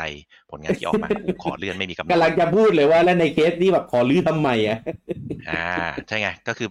ไม่รู้ไงไม่รู้เลยว่าจะออกตอนไหนแต่เนี้ยคือเหมือนค่อนข้างกึ่งชัดเจนเลื่อนปลายปีเป็นต้นปีมันก็มีไม่กี่เดือนมันเลื่อนเพื่อรออะไรสักอย่างครับมันเลื่อนเพื่อจะทำอะไรสักอย่างไม่ใช่แบบทำไม่เสร็จทำไม่นู่นคือคุณประกาศตั้งแต่มีนาว่าจะเลื่อนจากธันวาเป็นมีนามึงมีเวลาต้องปีนึงมันจะไม่เสร็จได้ไงคือวางแผนไว้จนออกกระทั่ง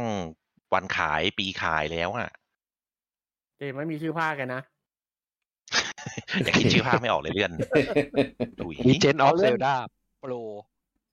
เดี๋ยวไปคิดชื่อภาคก่อนแล้วมันก็ประจวบเหมาะกับสถานการณ์อย่างที่บอกไอรีซอร์นู่นนี่นั่นสถานการณ์โลกยังไม่ดีขึ้นอาจจะ forecast กันว่าณตอนนั้นทำได้ซัพพลายเออร์บอกส่งของได้ตอนนั้นก็เป็นไปได้เพราะตอนนี้ถ้าไปถามเกี่ยวกับพวก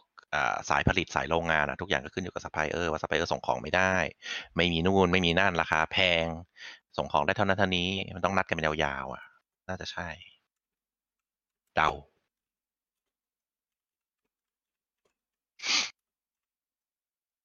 นี่เราคุยกันเหมือน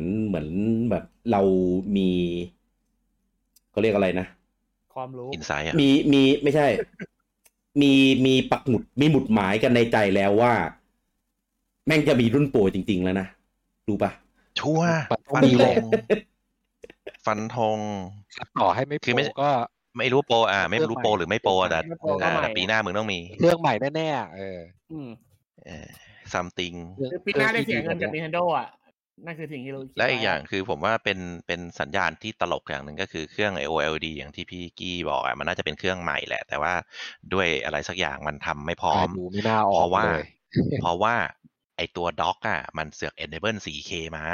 ถ้ามึงไม่ enable 4K ถ้ามึงไม่คิดจะนั่นแล้วจะใส่มาทำไมฮาร์ดแวร์มึงจะใช้ตัวที่แพงกว่า 1080 ทำไมจากข่าวลือก็คือเดฟคิดก็ 4K ไปแล้วมันผลิตไปแล้วมันก็เลยต้องใช้มันก็แต่ว่าอนุอาจจะไม่พร้อมเอาอันผลิตมาแล้วจะใช้แทนที่จะดองไว้อีกปีนึงก็เลยเอาชิปตัวนั้นมาใช้ชิปของส่งสัญญาณออก HDMI เป็น HDMI ที่เป็น 4K ได้ตลกป่ะถ้าแบบสเปคเครื่อง 1080 แต่มึงเสือกใช้ชิปที่เป็น 4K มันไม่ make sense ด้วยประการทั้งปวงป่ะ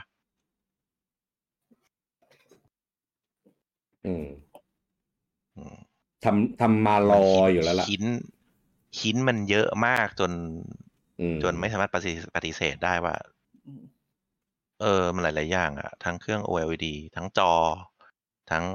ด็อกที่จะบอกจะเป็น 4K ไอฮาร์ดแวร์ enable 4K ได้ทั้งการเลื่อนที่ไม่ make sense ว่าจะเลื่อนทำไมผมว่ามันหลายอย่างประจวบเหมาะกันเกินไป ตอนนี้ผมปิดโพลเก่านะครับว่าคำถามว่าคิดว่าถึงเวลาของสวิตช์โปรหรือยังอันนี้ผมปิดโพลไปแล้วเดี๋ยวจะมาอ่านผลลัพธ์กันตอนนี้เปิดโพลใหม่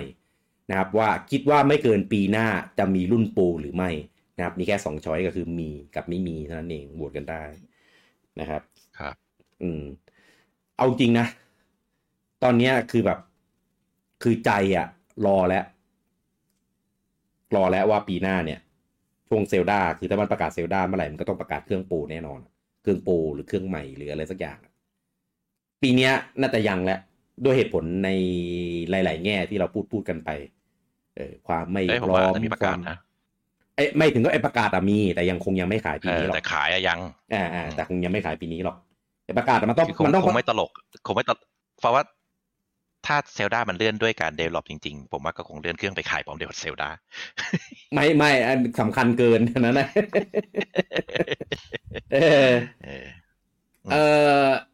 ต้องมีผมว่ายังไงปีนี้ต้องมีประกาศถ้าปีหน้าจะขายจริงๆนะครับก็ไม่รู้คือหลายๆอย่างที่เราพูดมารู้สึกมันดูมันประกอบกันให้เป็นการมาของมันซะเหลือเกินทั้งทางตันในการพัฒนาเกมยอดขายที่มันมีนัยสำคัญต่างๆคู่แข่งที่ตอนนี้ถึงแม้มันยังไม่เป็นคู่แข่งทางตรงก็จริงแต่ว่าปล่อยไว้ก็ไม่ใช่เรื่องที่ดีใช่แล้วก็หินจากการให้สัมภาษณ์หินจากการเลื่อนเซลดาอะไรพวกเนี้ยมันดูยังไงก็ไม่เอาแน่ปรากฏว่าถึงปีหน้าจนจบปีแล้วไม่มีนี่คือกอดคอตายหมู่เลยนะกอดคอตายหมู่นะบอกเลยแม่งฟันธงกันหมดแล้วไม่แต่ปีหน้าถึงปีหน้ายังไม่มีผมไม่ใช่กอดคอตายเดียวหรอกเครื่องผมก็ตายแม่งจะอยู่รอดหรือเปล่าไม่รู้จะอยู่รอดหรือเปล่าก็ยังเดวันอยู่เอากูได้เครื่องกูนี่แหละเหมือนที่ใน Twitter เขาลือกันนะว่าถึงวันที่เท่าไหร่ปะแล้วสวิตไม่ใช่ V จะระเบิดตัวเองโคตรตลกแล้วคนแม่งเชื่อกันเป็นตุเป็นตาบ้าบออะไรวะผมไม่ตามแฮชแท็กมากคือแบบมีด้วยเหรอมันมีรู้มันกาวอะไรกันเหมือนสวิตอะไรวะ V ครบ20 ปีหรืออะไรสักอย่างแล้วแม่งจะระเบิด20ไม่รู้ผมจำตัวเลขได้ไม่แน่ชัดแล้วแม่งจะระเบิดตัวเองเว้ยแล้วคนแม่งเชื่อกันเป็นตู่เป็นตาเลยบอกว่าเนี่ยตอนนี้เอา V แบบไปใส่ในตรงแบบกล่องไม้เอาฟางเฟิงมาบุเราไว้ไกลๆตัวว่าอะไรก็ไม่รู้คือแบบเป็นตู่เป็นตาเขาขำๆเปล่าปูจังต้องไปตามแฮชแท็กเว้ยตอนแรกผมก็นึกว่าขำๆกันเอาสนุกแหละแต่มันไม่ได้มาวันที่1 เมษายนไงคนแรกอาจจะขับคนหลังๆไม่น่าใช่แหละ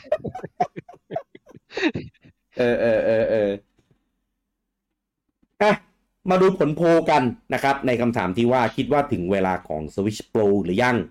นะครับคำตอบนะครับคนที่เลือกถึงเวลามานานแล้ว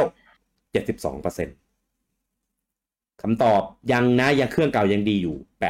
8% แล้วก็เฉยๆจะใหม่จะเก่าก็ไม่ต่าง 20%เครื่องเก่ายังดีอยู่ดูเครื่องลุงปอด้วยครับเครื่องเก่าของเขาก็อาจจะแค่กล่องแดงไงเขาเพิ่งซื้อไงซื้อกล่องแดงหรือเปล่าแล้วไม่ก็เพิ่งซื้อ OLED ไปไงอย่าเพิ่งออกนะเดี๋ยวหลังหักเข้าใจได้แต่หลายคนนะเท่าที่ลองถามมาซื้อ OLED มา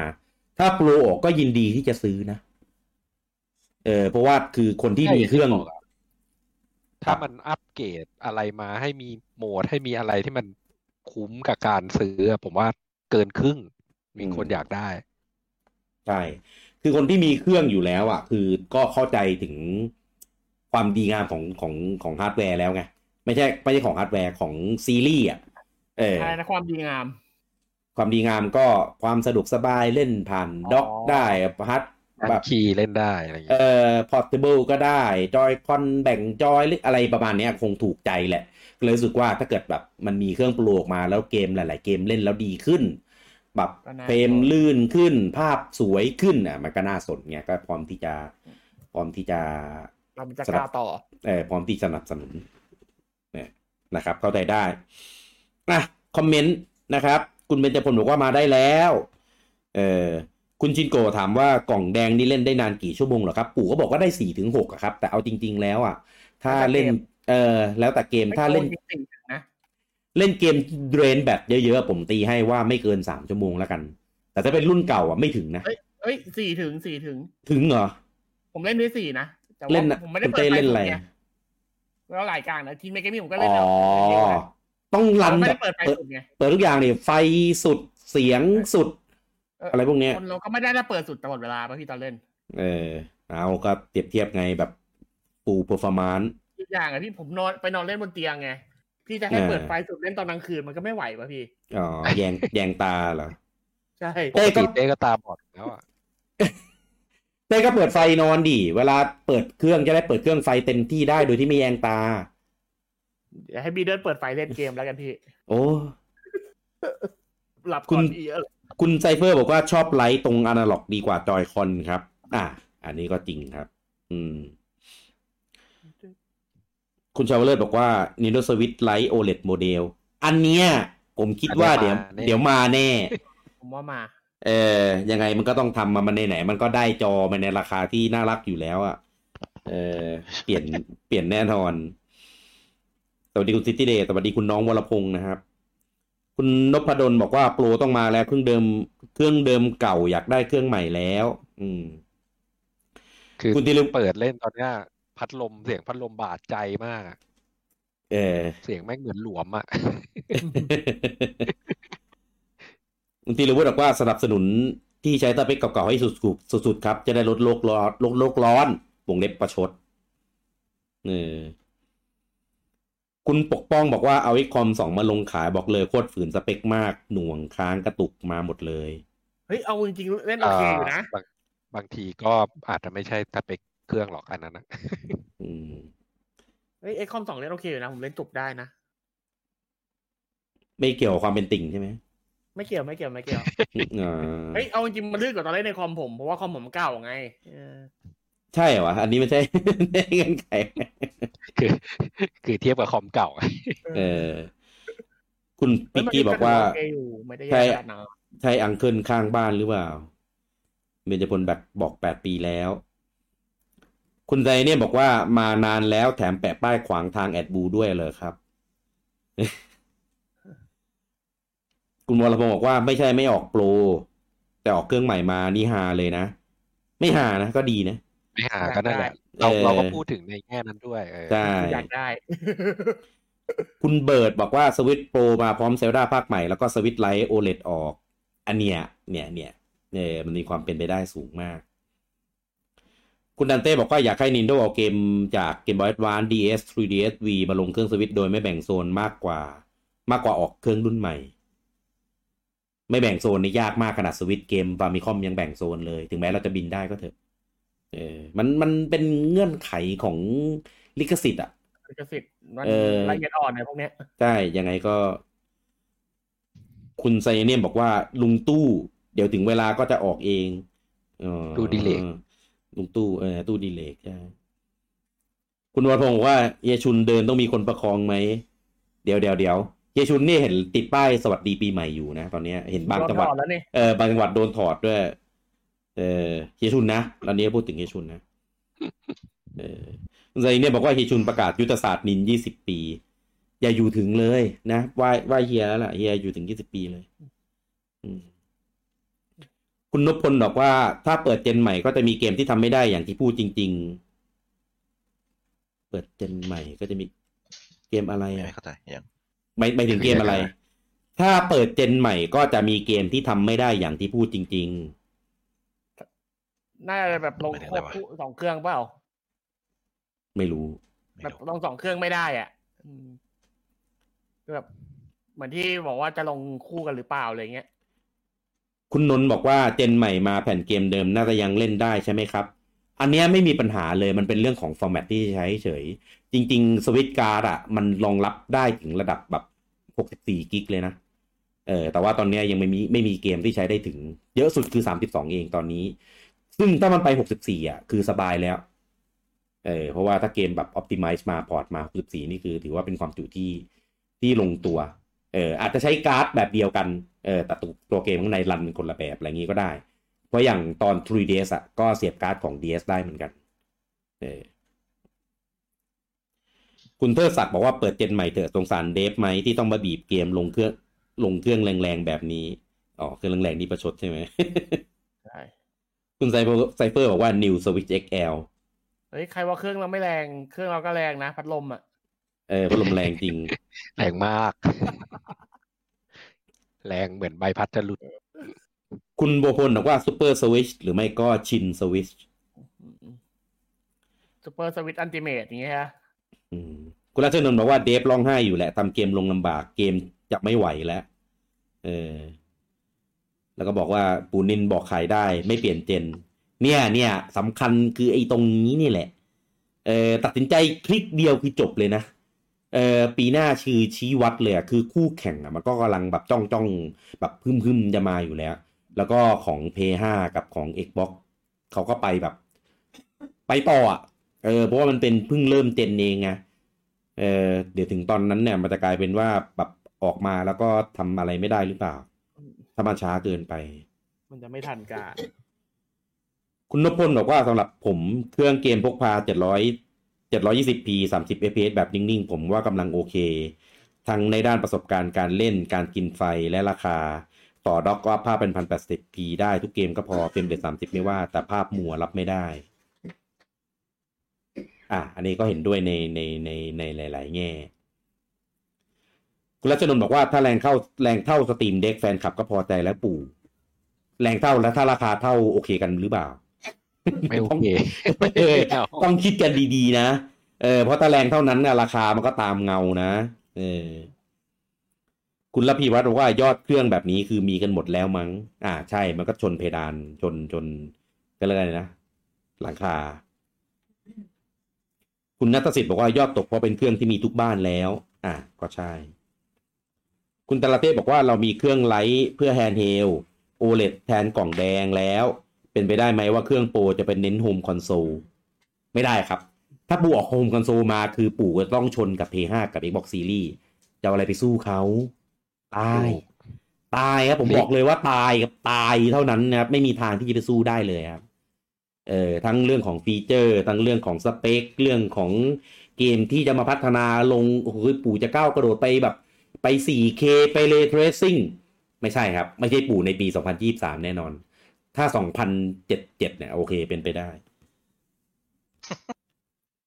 ฝังหัว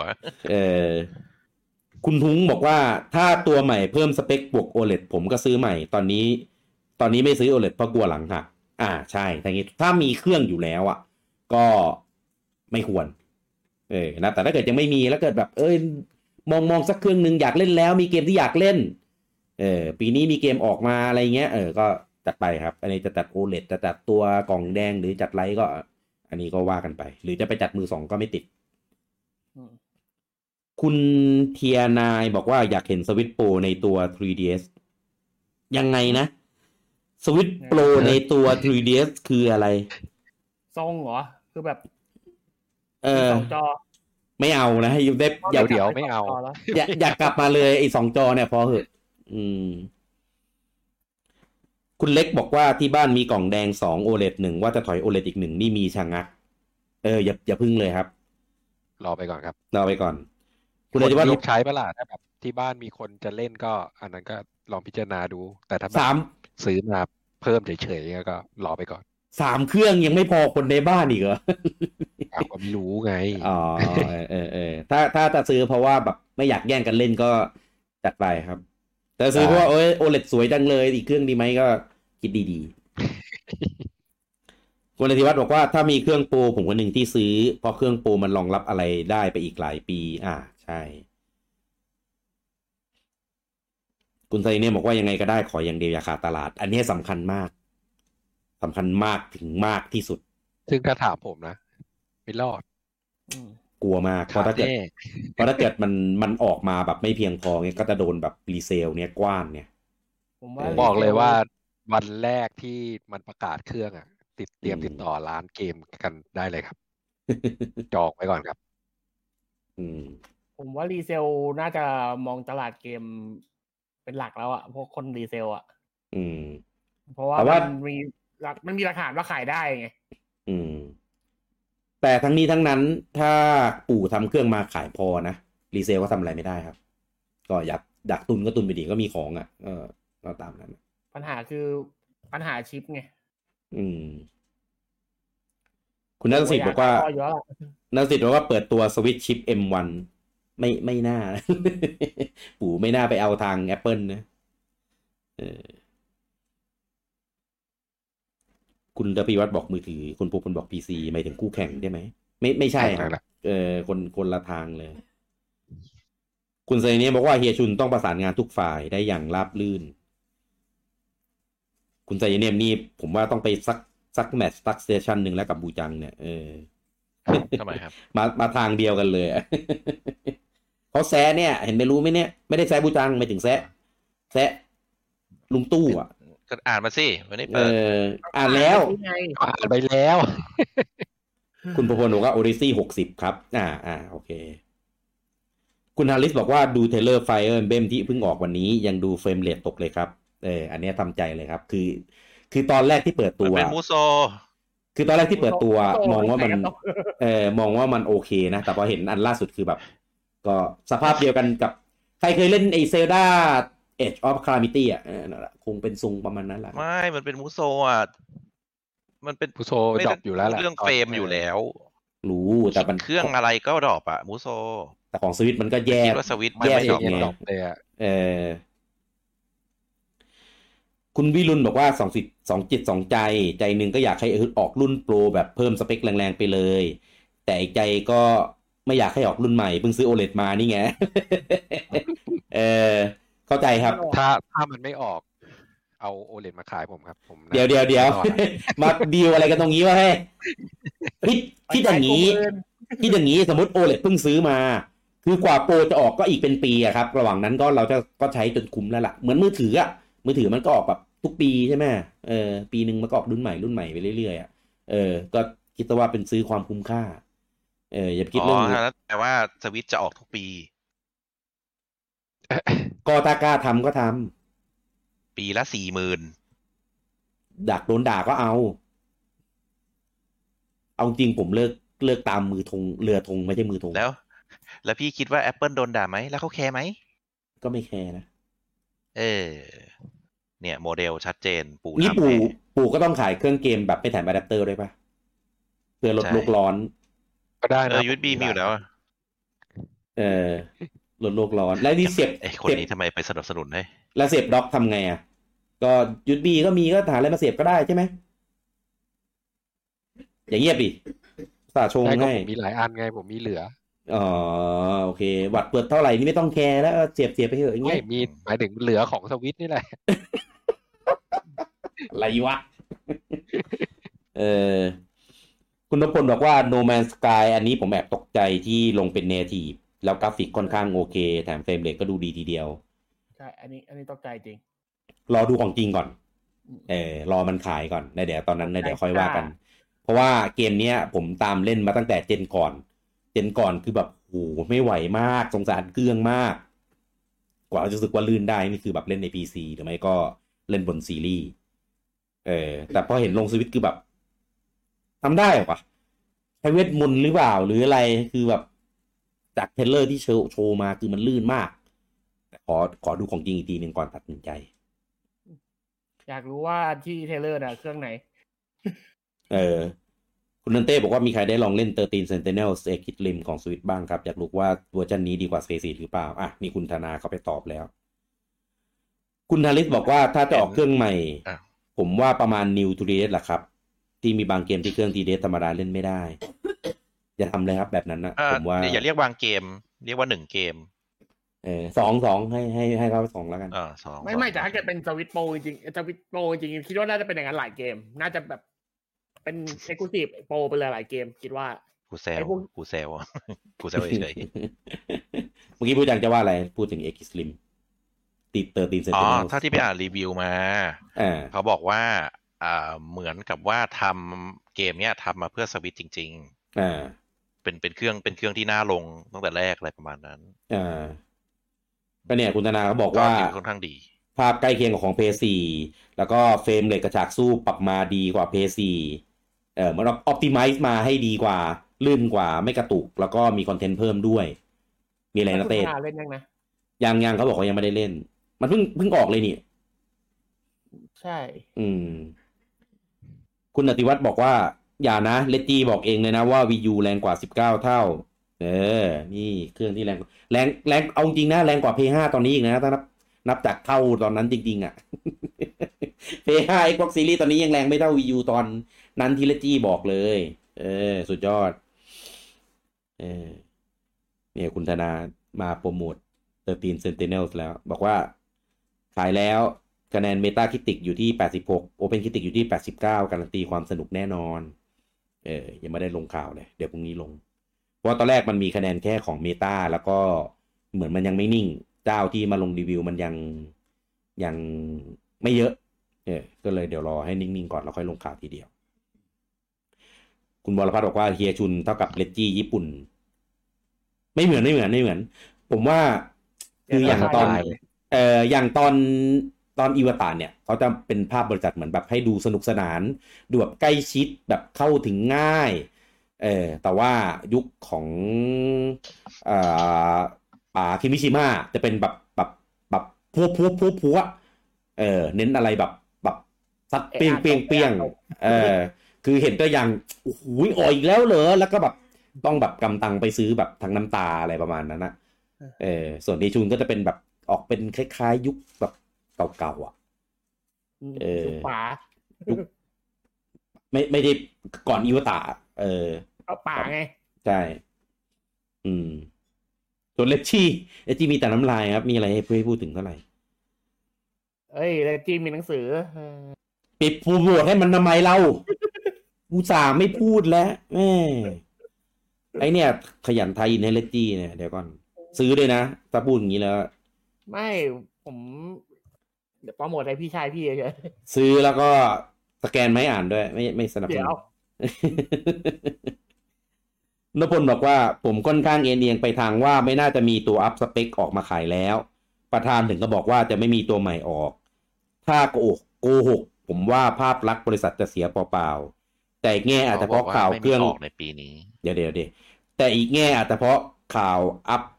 เครื่องอัพสเปคมันเป็นตัวลังยอดขายเลยพูดออกไปแบบนั้นไอ้ที่บอกว่าไม่มีตัวใหม่เนี่ยตอนปี2020บอกว่าปีนี้จะไม่มีรุ่นใหม่ตอนปี2021บอกว่าตอนนี้ยังไม่มีเครื่องใหม่เร็วๆนี้ซึ่ง OLED มันออกปลายปีไงก็เขาก็ไม่ได้พูดเขาก็พูดถูกแต่ว่าปีนี้ไม่เคยพูดเลยครับแค่บอกว่าสวิตช์อยู่กลางเจนแค่นั้นเองไม่มีพูดเรื่องเครื่องรุ่นใหม่เลยดังนั้นถ้าจะออกเครื่องรุ่นใหม่ปีนี้หรือปีหน้า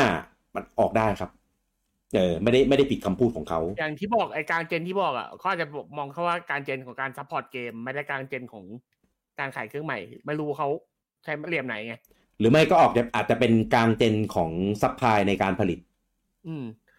เราไม่รู้ว่าเขาสื่อกลางเจนไหนอ่ะใช่ด้วยความที่มันแปลเป็นภาษาอังกฤษมาไงเราก็เลยไม่รู้ว่าต้นฉบับภาษาญี่ปุ่นเนี่ยมันเป็นภาษา PR มันใช่มันดิ้นน่ะภาษา PR การเมืองเนี่ยเอาตรงคุณนพพลบอกว่าสรุปออกเฟิร์มแวร์ใหม่ไว้ใช้ดูวิดีโอแบบ 4K ไม่ถึง OLED อ่ะล่ะดูวิดีโอแบบ 4K ดูก็มีดูได้ก็คือมีอะไรมี Hulu มี Amazon ด้วยไม่มีทำแบบไอ้เครื่อง Xbox One S ใช่ไหม 4K เฉพาะวิดีโอมี YouTube ที่พูดถึงอัพสเปคครับไอ้แอปเฟิร์มแวร์เนี่ยผมก็แอบกังวลอยู่เหมือนกันนะว่ากังวลว่าถ้าเกิดมันเพิ่มตีมมาแล้วมันจะใช้ไอ้เหรียญแพลตินัมเนี่ยต้องกังวลหรอกมันเอาแน่คือเก็บตังค์ได้ไหมอ่ะไม่เอาแต่แลกเหรียญจนกระทั่งคุณโจเจนั้นบอกว่าเอาเหรียญแพลตินัมมาขายใน eShop ได้ไหมจะซื้อ คือแบบกลายเป็นแบบเหรียญเงินมันกลายเป็นเหรียญที่แบบมีความจำเป็นสูงมากเลยอ่ะถ้าเกิดใครอยากได้เอาเหรียญไปเข้าไปเล่นไฟเอ็มเบมได้ฮะไม่ใช่คอยใจเย็นเอาเหรียญไปเข้า ไม่แน่เดี๋ยวปู่ทำจริงนะเป็นแบบเนี่ยแพลตินัมคอยเป็นไมค์ Nintendo คอยไมค์คอยชื่อยอ MYC แล้วก็ไปปั่นกันในนั้นเอาเหรียญมาแลกธีมแลกไอคอนแลกอะไรพวกนี้เพอร์เจอร์เนาะผมว่าธีมมาก็น่าจะใช้แพลตินัมเนี่ยแต่ปัญหาคือขายเถอะต้องมาก่อนอันดับแรกคุณโฟเซนบอกว่ากำตังมาเกือบ2 ปีแล้วครับเครื่องนี้เครื่องโปรใช่ไหมผมเนี่ยกำมา6 ปีแล้วออกได้ยังตังเปื่อยยังพี่ปวกขึ้นมือแล้วเนี่ยตอนเนี้ยถ้าเป็นเหรียญก็สนิมแดกเหรียญไปแล้วไม่แดกมือใช่ไหมมือเน่าไปแล้วบาดทะยักกินเลยคุณไซเนี่ยบอกทุกวันนี้กล่องขาวซ่อมจนจอยพังซื้อใหม่ก็ยังโอเคอยู่นะครับแต่ว่าคุณไซเนี่ยไม่เอารุ่นโปรใช่ไหมแต่ผมโชคดีเล่นเดวันก็ยังไม่เคยต้องซ่อมอะไรเลยพูดถึงซ่อมจอยคอนผมที่ใช้สูตรซ่อมของยูทูบเบอร์คนนั้นนะที่เอาอะไรไปหนุนนะมันกลับมาดีอีกแล้วนะใช่มันแค่ควิกฟิกเฉยๆครับมันไม่ได้แก้ปัญหาก็คือมันแค่ทำให้แน่นขึ้นทำให้อะไรมันเข้ายากขึ้นแต่มันก็เข้าได้อยู่ดีไงก็คือตอนนี้ก็คือทางแก้คือเคว้งทิ้งซื้อใหม่ใช่ครับเพราะมันเป็นฮาร์ดแวร์ดีไซน์ฟลอร์มันแก้ไม่ได้หรือไม่ก็ไปซื้อพวกเตอร์ปาร์ตี้เอาอะไรนะของโฮลี่ของอีเนะของอีเนะเชียร์ซื้ออีเนะตัวเล็กก็ได้ผมจับนิดนึงนะอีเนะเอามาเล่นนี่ไม่ได้นะไอสปอร์ตเพราะมันต้องมันต้องอัปเดตเฟิร์มแวร์จอยคอนทำไมอัปเดตเฟิร์มแวร์จอยคอนไงอีเนะอัปเดตไม่ได้ต้องมีเฟิร์มแวร์ที่อันนี้รองรับไงผมว่าปู่น่าจะแต่คนมีเครื่องก็ต้องมีจอยคอนอยู่แล้วป่ะไม่น่ามีปัญหาหรอกทุกคนน่าจะเล่นได้หมดแหละเกมมันใช้โมชั่นน่ะจอยดิฟไม่มีผลหรอกคือวันที่ผมไปมีผลกับโบลิ่งฮะโบลิ่งมันต้องเดินตอนเลื่อนน่ะเหรอทรมานใจเลยพี่แต่ตอนผมเล่นผมก็ใช้เต้ก็ใช้ทางขวาทีเฮ้ยอย่าไปใช้ทางซ้ายดิมันดิฟทั้งคู่พี่ของผม4 อันตรงหน้าเนี่ยดิฟหมดเลยทางขวายังดิฟเหรอวะดิฟทุกอัน4 อันเนี่ยอนาถจริงๆอันนั้นก็ช่วยไม่ได้นะครับเต้เราเจอพี่บูชิซ่อมให้อยู่เนี่ยไปหาไหมไม่ใช่รอเจอนัดกันเดี๋ยวผมจะได้ขนไปผมมีประมาณ6 คู่เนี่ยขนไปซ่อมให้หมดเลยอันเนี้ยรอพี่เขานัดเจอกันอยู่เนี่ยไม่เห็นนัดกันสักทีโอ้ยพี่เขานัดมันก็ไม่มาพี่บูไม่ไปไงน้องเราไปเลิกบูจังตอนนี้เรานัดได้ที่เดียวก็คือที่บ้านบูจังเท่านั้นแหละเรานัดที่อื่นไม่ได้หรอกแล้วเต้จะนัดบูจังเต้นัดที่บ้านเดี๋ยวพี่นัดไปร้านใกล้ๆบ้านบูจังเลยทำไมไม่ให้เต้จะมาไหมบูจังจะมาไหมทำไมไม่ให้เข้ารังเกียจเต้ได้ยินใช่ไหมใจเนาะคุณปลั๊กบอกว่ากล่องแดงควรได้พักแล้วโอ้แล้วคิดดูพวกผมนี่กล่องแดงเองเดวันน่ะเดวันคือแบบเดวันจริงๆวันที่3 มีนาตามเวลาประเทศไทยก็อยากจะขิงเดวันเหมือนกันนะเครื่องเดวันก็ไม่อยู่แล้วคือทุกวันนี้อัพเฟิร์มแวร์ใหม่แต่ละทีนะกลัวแบบเปิดมาแล้วแบบจอดำอะไรอย่างเงี้ยมากเลยอย่าคิดถึงเวลาไปพกไปข้างนอกเลยคือแทบจะแช่กับไอ้นี่ไว้เลยpower bank คุณวรพัฒน์บอกว่าไลท์จะมี OLED แบบเปิดตัวไหมครับหรือเปลี่ยนแบบเงียบๆแบบตอน 3DS เลยน่าจะประกาศนะผมว่าถ้ามีถ้ามันมาพร้อมกันก็คงเปิดอยู่ในพร้อมกันแหละแต่ถ้าเกิดมันมาแค่เป็น minor change เนี่ยมันก็คงแค่ปล่อยคลิปแล้วก็พร้อมวันขายนู่นนี่นั่นพอสเปคนู่นนั่นก็ประกาศมาทางเว็บคุณเกมาบอกว่าแบบนี้ปีนี้ OLED ยังน่าซื้ออยู่ไหมครับต้องดูเกมเหมือนเดิมยังยืนยันเหมือนเดิมว่าถ้ามีเกมที่อยากจะเล่นในปีนี้ก็ซื้อได้แต่ว่าจำเป็นต้องเป็น OLED ไหมอันนี้แล้วแต่ความอยากได้แหละว่าอยากจะได้ซื้อแบบแฮนด์เฮลแบบจอใหญ่ๆสีสดๆหรือเปล่าหรือแค่แบบ ถ้าเล่นอยู่กับบ้านอ่ะต่อด็อกไม่จำเป็นต้องเป็น OLED ครับลองเวทดูว่าเราเล่นแบบไหนเยอะสุดอย่างผมเนี่ยผมเอาจริงๆผมก็มีความแอบอยากได้นิดนึงนะ OLED อ่ะแต่พอสุดท้ายก็มาจบตรงที่สุดท้ายก็เครื่องคาด็อกไว้เล่นแต่อยู่บ้านอ่ะจะซื้อมาทำไมก็เลยไม่เอาเหมือนสตรีมเด็กอ่ะมีความอยากได้นะพอประมาณเลยแหละแต่พอแบบสุดท้ายมาต่อด็อกแล้วก็เล่นผ่านจอใหญ่เพื่ออะไรแล้วเล่นแบบเกมอินดี้เงี้ยเหรอเพราะเกมใหญ่ๆเราก็เลยซื้อเล่นบนคอนโซลอยู่แล้วไงก็เลยยังเฉยๆปัดตกไป แต่วันหนึ่งถ้ามันมาในราคาที่แบบรับได้จับต้องได้ก็อาจจะแบบซื้อติดไว้อะไรอย่างนี้ให้มันขายก่อนนี่แคนฝังหุ่นเนี่ยเราอะไม่สตรีมมันเป็นแท็กเรคคอร์ดอยู่แล้วผมก็งงว่าคนได้ไปซื้อคุณไม่ดูแท็กเรคคอร์ดของบริษัทนี้หรอไปซื้อของบริษัทเนี้ยเขาอาจจะเปลี่ยนได้โอ้แท็กเรคคอร์ดบอกทุกสิ่งก็ปัจจุบันอาจจะแบบเปลี่ยนแล้วไงขนาดเกฟยังไปนั่งรถส่งของเองถึงบ้านเลยซื้อสิเดี๋ยวปีหน้าเขาก็เททิ้งแล้ว คุณเบญจพลบอกว่าเพิ่งเคยฟัง Discord ในแอปมือถือเปิดฟังทิ้งไว้แล้วไปเล่นแอปอื่นก็ได้เลยย้ายไปฟัง Discord แทนแล้วไม่ถึงแบบมันเป็นแบ็คกราวด์ไงมันย่อได้ปิดหน้าจอได้อะไรอย่างนี้ถ้าเป็น Facebook ก็ไม่ได้คุณหานพลบอกว่า XCOM 2โอเคอยู่ครับเพราะว่าผมคิดช้าเดี๋ยว ไม่ใช่ไปถึง performance แบบนั้นไหม คุณรพัฒน์บอกว่าประมาณว่าถ้ามีเครื่องใหม่มาก็น่าจะดีขึ้นแต่สุดท้ายก็พอร์ตกากเหมือนเดิมหรือเปล่าไปถึงคอมเมนต์คนนั้นน่ะเหรออันนั้นก็อยู่กับที่เกมแต่ละเกมค่ายแต่ละค่ายแล้วล่ะถ้าค่ายไหนตั้งใจทำมาดีๆมันก็เราทำอะไรไม่ได้จริงทำอะไรไม่ได้จริงถูกคุณอาทิวัฒน์บอกว่าเมื่อไหร่เซลดาเทคเดโมจะได้เอามาพัฒนาต่อยอดครับโอ้เทคเดโมมันก็เทคเดโมมันคือแค่เทคเดโมทำเอามาอวดโชว์เฉยถึงเวลาเล่นจริงมันทำอย่างนั้นไม่ได้หรอกรถเปิดคอนเซปต์คาร์ครับก็ไม่มีออกมาบนถนนหรอกครับมีแค่ในเกมบางเกมเขาให้ดูแต่ว่าสามารถทับได้แต่ไม่ได้แปลว่าเขาทำคุณนะครับบอกว่าเครื่องรุ่นใหม่มีสิทธิ์ทำได้ถึง 4K เลยเหรอครับเพราะผมว่า 1080p พกพาแล้วก็ต่อด็อก 2K 60 fps ได้ก็ถูกและสู่รูแล้วเดี๋ยวมันเป็น 4K แบบอัพสเกลมันไม่ใช่หรือถ้าทำได้เนี่ยราคาน่าจะทะลุ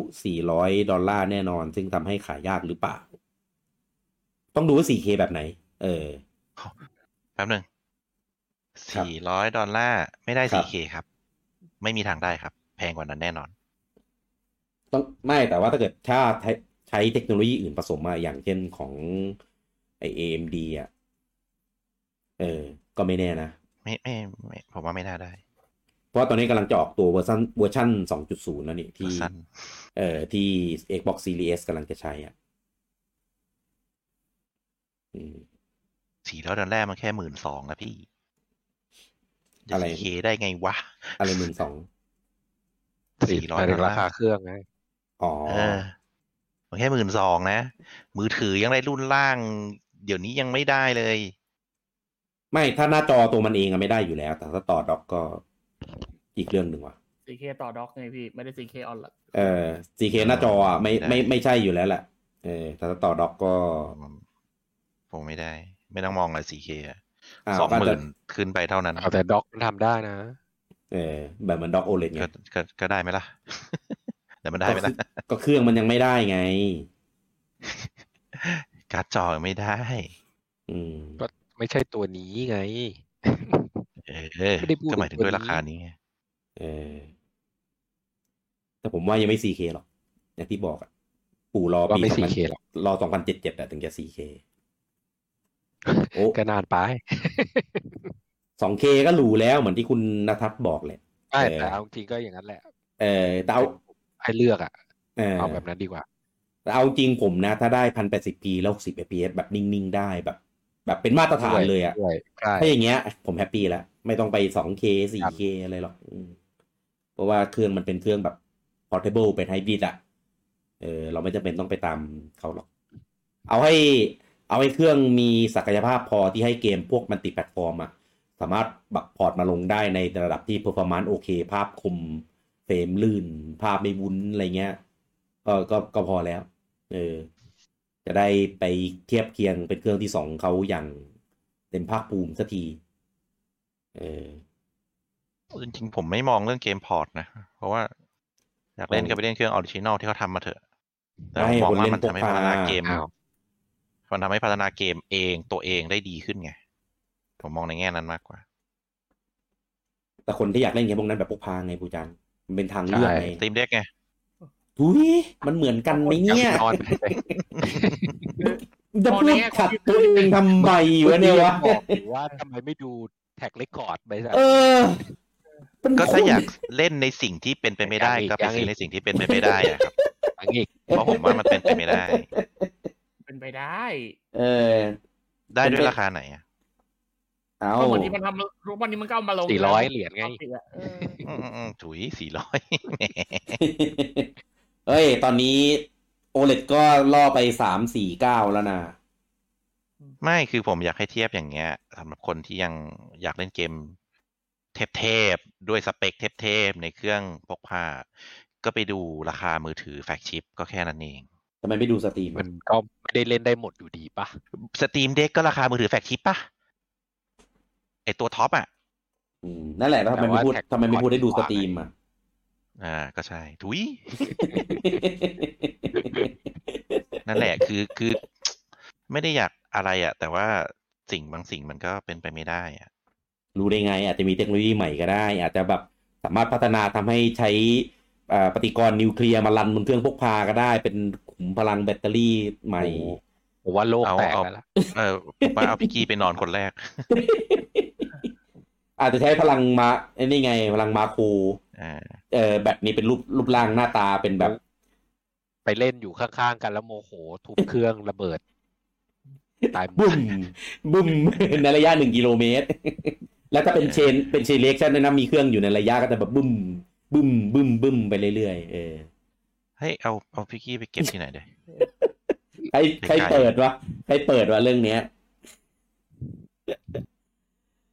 คุณวรพัฒน์บอกว่าคุณนพพลบอกว่าหมายถึงว่าเกมหนึ่งที่บอกว่าจะมาลงสวิตแต่สุดท้ายก็ไม่เอามาลงสักทีเกนชินใช่ไหมมันเป็นมาร์เก็ตติ้งครับมันไม่ได้จะทำลงจริงหรอกเชื่อผมมันรอลงสวิตโปรอยู่คือผมเล่นทั้งของ PC ทั้งของมือถือแล้วก็ของทั้งPS4 เล่น iPad ด้วย iPad ของผมเป็น iPad Pro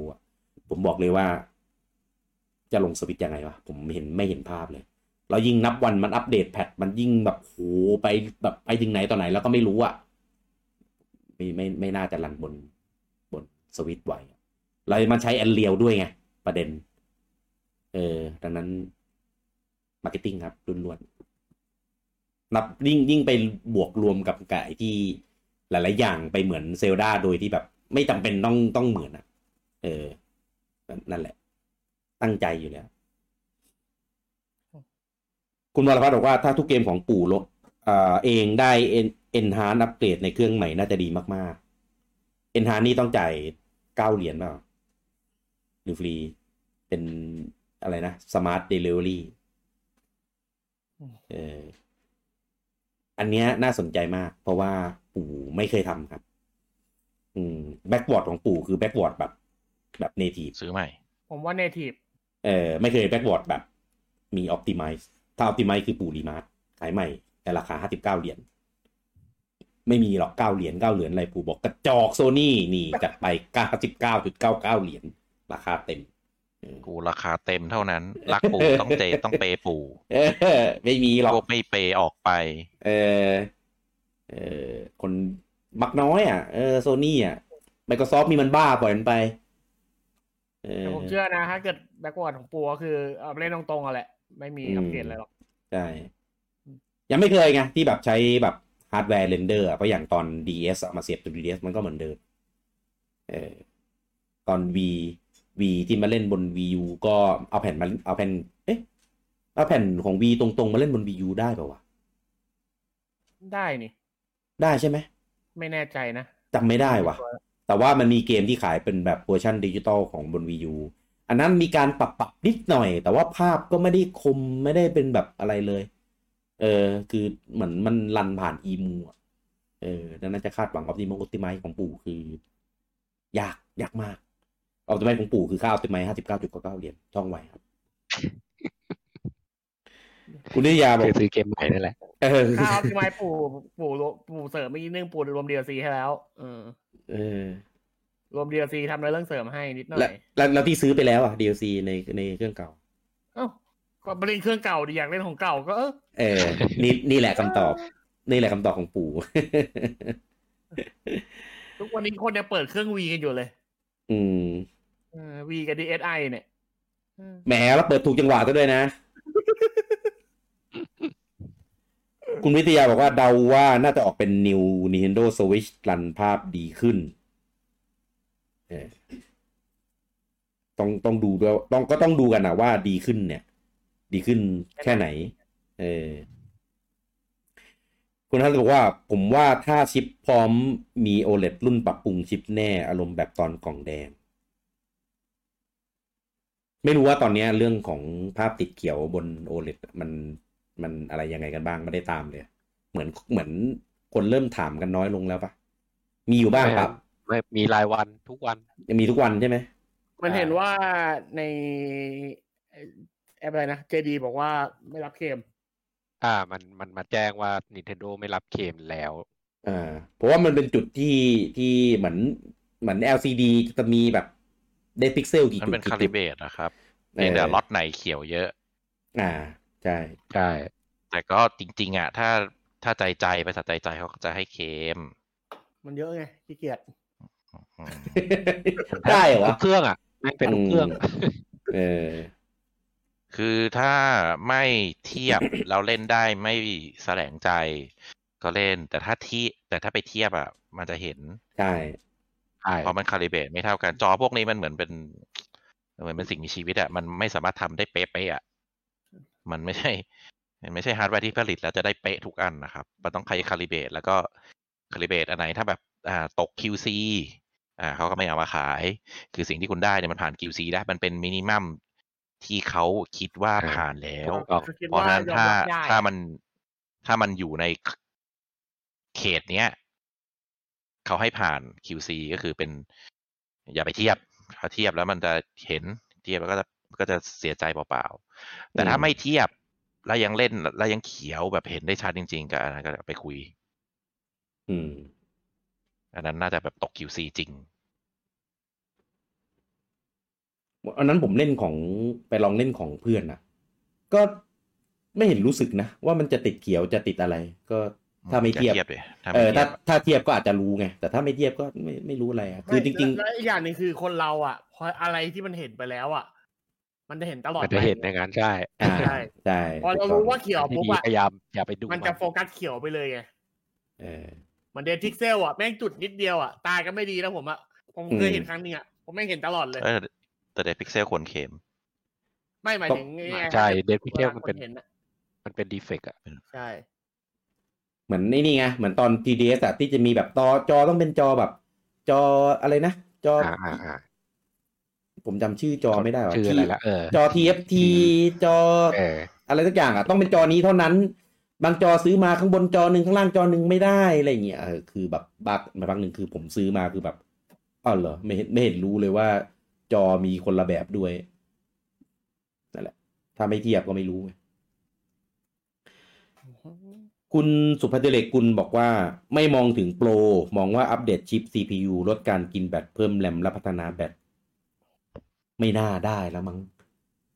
มาเหมือนกล่องแดงอีกรอบเนี่ยเหรอไม่น่านะมันก็ไม่ได้ทำให้ performance ดีขึ้นเท่าไหร่มันก็ได้ในแง่ของแบตเตอรี่ไลฟ์ในแง่ของอะไรคือเรื่องของภาพสวยเรื่องของการเรนเดอร์มันอยู่ที่ชิปไงถ้าตัดใดยังใช้ชิปตัวเดิมอยู่มันก็ทำได้เท่านี้แหละคุณโบพลบอกว่าถ้าปรับ Overclock Max Switch ก็รัน60เฟรมได้หลายเกมนะยังอยู่ในปริมาณที่ไม่เพียงพอครับไม่เพียงพอกับการที่จะเอาเกมเอาอะไรพวกนี้มาลงของปู่เองผมยกตัวอย่างง่ายๆเลยเคอร์บี้เนี่ยล่าสุดเลยเนี่ยนี่ก็ไม่60เฟรม ไม่ได้พูดถึงในแง่ของความว่าจำเป็นหรือไม่จำเป็นนะคุณเขมาถามว่าอ่านแชทกันที่ไหนครับอ่านแชทหมายถึงอันไหนที่อ่านคอมเมนต์นี้เหรออ่านคอมเมนต์ก็คือในนี้แหละในไลฟ์นี่แหละแต่มันอดีตนิดนึงเพราะว่าไม่ได้อ่านตอนเวลาก็เลยมันจะดีเลย์หน่อยคุณสุภัทรบอกว่าขอ handheld Full HD 1080p 60 fps ก็พอครับถ้าอย่างเงี้ยมีความเป็นไปได้เพราะว่ามือถือทุกวันนี้มันก็เป็นแบบ Full HD หรือบางรุ่นก็อาจจะแบบอัพไปหน่อยเป็น 2K อะไรเงี้ยแต่ว่าถ้ารุ่นแบบกลางๆลงมาก็จะเป็นแบบ 1080p หมดซึ่ง 1080p ถ้าทำมาดีๆแล้วหรือเราไม่ได้ไปดูเปรียบเทียบกับพวกจอ 2K ก็ไม่ได้รู้สึกอะไรนะก็โอเคก็แฮปปี้คุณณัฐศิษย์บอกว่าสายชาร์จเปื่อยไวแบบ Apple ก็นี่ไงเขาเลยไม่แถมแล้วไงรักโลกคุณวิทยาบอกว่าเรื่องของขาดมีข่าวหรือว่า P5 ของขาดบ่อยนอกจากพวกรีเซลแล้วเป็นเพราะ Microsoft กว้านซื้อโควต้าผลิตชิปด้วยจนทาง Sony ผลิตเครื่องได้น้อยผมไม่รู้ว่าทำได้จริงหรือเปล่านะแบบเนี้ยคือถ้าทำได้ไม่น่าจะคือผมว่าสายส่งสายผลิตเขาก็มีของเขาเองไหมมันไม่น่าจะมาเตะตัดขากันได้ปะเพราะว่าชิปมันก็ไม่ได้ใช้ชิปยากมากตัวเดียวกันโรงงานมันไม่เหมือนสมัยก่อนที่แบบว่ามีอยู่แค่ไม่กี่โลกที่ทำได้เลยอะไรเงี้ยผมว่ามันต้องมีเขาเรียกอะไรวะทำไมจู่ๆผมลืมคำว่า MOU หรือชื่ออะไรวะเป็นสนธิสัญญาเป็นสัญญากันว่าแบบจะต้องแบบผลิตควอเตอร์หนึ่งได้ในจำนวนเท่านี้แต่ว่าใช่มันต้องมีสัญญากันครับไม่น่าทำได้เพราะว่าทำอย่างเงี้ยมันละเมิดสัญญาละเมิดอะไรสักอย่างคุณนาเต้ถามว่าคุยกันกี่หัวข้อแล้วครับมาฟังต่อยังอยู่ในประเด็นเดิมแหละครับแต่ว่าอันเนี้ยมาคอมเมนต์แล้ว นะครับบอกว่าออกเครื่องปู่บอกไม่แถมด็อกเพื่อตัดงบไม่ให้ราคาทะลุไป400ไปใช้ด็อก OLED เอาเพราะว่าออก 4K ได้การตลาดมาตอน New TS ไม่แถมสายชาร์จตอน New TS ที่ไม่แถมสายชาร์จแค่ของญี่ปุ่นนะส่วนของโซนอื่นแถมปกตินะครับคุณธนาบอกว่าให้ลิจี้กลับมาสถานการณ์นินจะดีกว่าตอนนี้แน่นอนครับใครเอาไปคุณธนาไปเก็บดิคุณลังสรรค์บอกว่าเอาจริงๆเครื่องจอยแดงมาเร็วของผมยังใช้งานได้ดีอยู่เลยนะรอตัวใหม่ที่อัพสเปคขึ้นมาจริงๆคือในแง่ของการใช้งานมันก็โอเคแหละมันก็ยังใช้งานได้อะไรเงี้ยแต่คือไม่รู้ว่ามันจะตายวันตายพรุ่งไงแล้วก็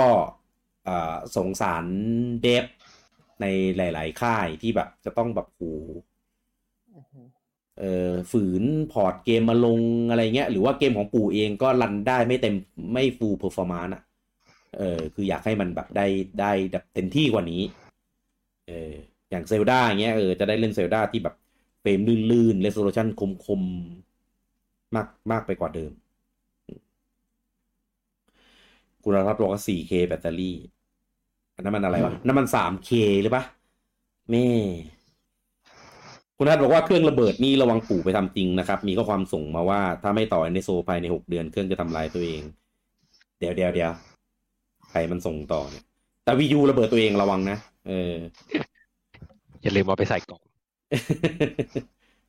บูจังเสียงอะไรวะผมเปิดตู้เย็นเปิดตู้เย็นว่าหายไปไหนโอ้สงสัยมาพักนึงแล้วบูจังมันทำอะไรวะไอเรื่องที่บอกเอาไปใส่กล่องไม้แล้วใส่ฟางคือถ้าระเบิดมันก็ต้องไฟไหม้แล้วทำไมไปใส่กล่องไม้วะไม่แอบสอบไม่ให้มันระเบิดแรงไงไอไฟไหม้แต่มีฟางใช่กันแรงกระแทกไม่ได้กันไฟไหม้มันปั่นหรือเปล่าก็ไม่รู้คนนั้นไม่เข้าใจอยู่ดีไม่เข้าใจอยู่ดีเหรอว่าปั่นหรือเปล่าคุณณพลบอกว่าถ้าค่ายที่ทำเกมชิน Optimize ได้เก่งกว่านี้ผมว่า NS ก็น่าจะเล่นได้เพราะว่าเกมที่ภาพสวยกว่าอย่าง Immortal Phoenix ก็ยังพอร์ตลงมาได้ ความจริงเกมมันไม่ได้มีแค่ภาพอะที่ทำให้ลงไม่ได้มันในเรื่องของการเป็นอีกหลายอย่างการประมวลผลในพวกนี้ได้ไงแล้วยิ่งมันเป็นเกมออนไลน์ด้วยอ่ะมันก็นั่นแหละมันเงื่อนไขมันเยอะคุณพลบอกว่าออกด็อกอัปเกรดพอเป็นไปได้ไหมครับใส่ชิป DISS ไว้ในด็อกอันนี้ก็เป็นอีกเรื่องนึงที่เราเคยพูดไปเมื่อตอนนานแล้วอะก่อนที่จะออก OLED อีกอะก็ถ้าขายเป็นด็อกแยกออกมาคือถ้ามันทำได้ในแง่นั้นจริงนะก็น่าสนใจเป็นทางออกที่ดีแล้วก็ทำให้คนที่มีอยู่เนี่ยก็ได้สัมผัสประสบการณ์ที่ดีกว่าด้วยถ้ามันทำได้ประเด็นคือกลัวปู่จะทำบอกว่าอ๋อทำได้นะแต่ว่าต้องเป็นด็อกรุ่น OLED เงี้ยใจเนี่ยบอกว่าเครื่องโปรปู่ต้องบอกชัดเจนว่ารันฟอร์ดไบได้อ๋อปู่บอกไม่ได้ EA ต้องเป็นคนบอกรันฟอร์ดไบไม่ได้นะแต่แพนวอร์ซอมบี้ไอ้การเล่นวอร์แฟร์ลงได้คุณเกตบอกว่าคิดว่าอนาคตเกมพกพาจะยังรอดไหมครับผมว่าสวิตช์รุ่นต่อไปก็คงยังแบบนี้แหละเป็นไฮบริดนี่แหละซึ่งไฮบริดมันก็เป็นไฮบริดไปเลยไฮบริดมันก็มีการพกพาได้ไงคือจะบอกอย่างนี้ให้ดูง่ายๆว่าอนาคตกลเกมพกพาเนี่ยเป็นยังไงก็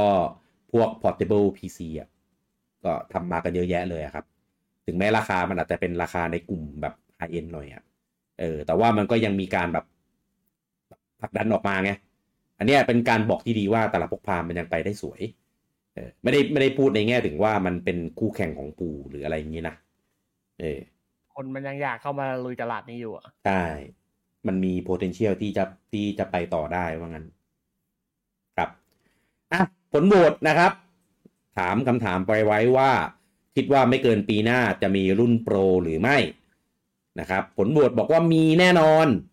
60% ผลโหวตบอกว่ายังไม่มี 40%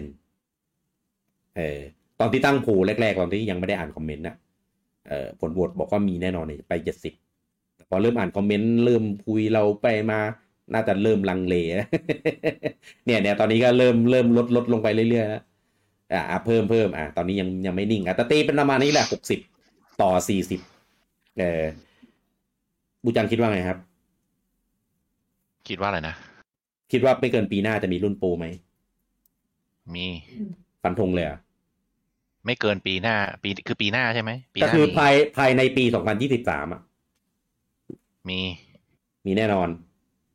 ครับอันนี้แถมคิดว่าจะเป็นรุ่นโปรหรือว่าจะเป็นรุ่นใหม่หรือว่าจะขายด็อกผมว่าฮาร์ดแวร์ใหม่แต่ไม่ใช่ next gen ก็คือเป็นรุ่นโปรน่าจะอย่างนั้นทำไมจะต้องพูดอ้อมวะก็บอกไปทีว่ารุ่นโปรก็ไม่รู้ว่าด้วยฮาร์ดแวร์ตัวไหนหรือด็อกไหนไงแต่ว่าผมเป็นตัวอัปเกรดไม่ใช่เจนใหม่ก็คือยังไม่ใช่เจนใหม่แน่แล้วก็ไม่น่าจะขายด็อกแยกด้วยไม่รู้ก็ถ้าขายด็อกแยกคือหมายถึงฮาร์ดแวร์อัปเกรดปะล่ะไม่ก็คือเครื่องเหมือนเดิมแต่เปลี่ยนที่คือด็อกนี่เรานับเป็นอะไร accessory หรือเป็นคือมันทำให้แรงขึ้นไหมล่ะทำให้แรงขึ้นไหมเป็น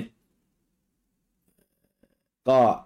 รันได้ภาพสวยขึ้นถือว่าแรงขึ้นไหมก็ใช่นั่นก็ใช่ก็ใช่ก็ถ้าอย่างนั้นก็ถือว่านั่นแหละเป็นฮาร์ดแวร์อัปเกรดอะไรสักอย่างหนึ่งโอเคก็คือคิดว่าเป็นอย่างเดียวกันว่างั้นลุงปอครับคิดว่าไงภายในปี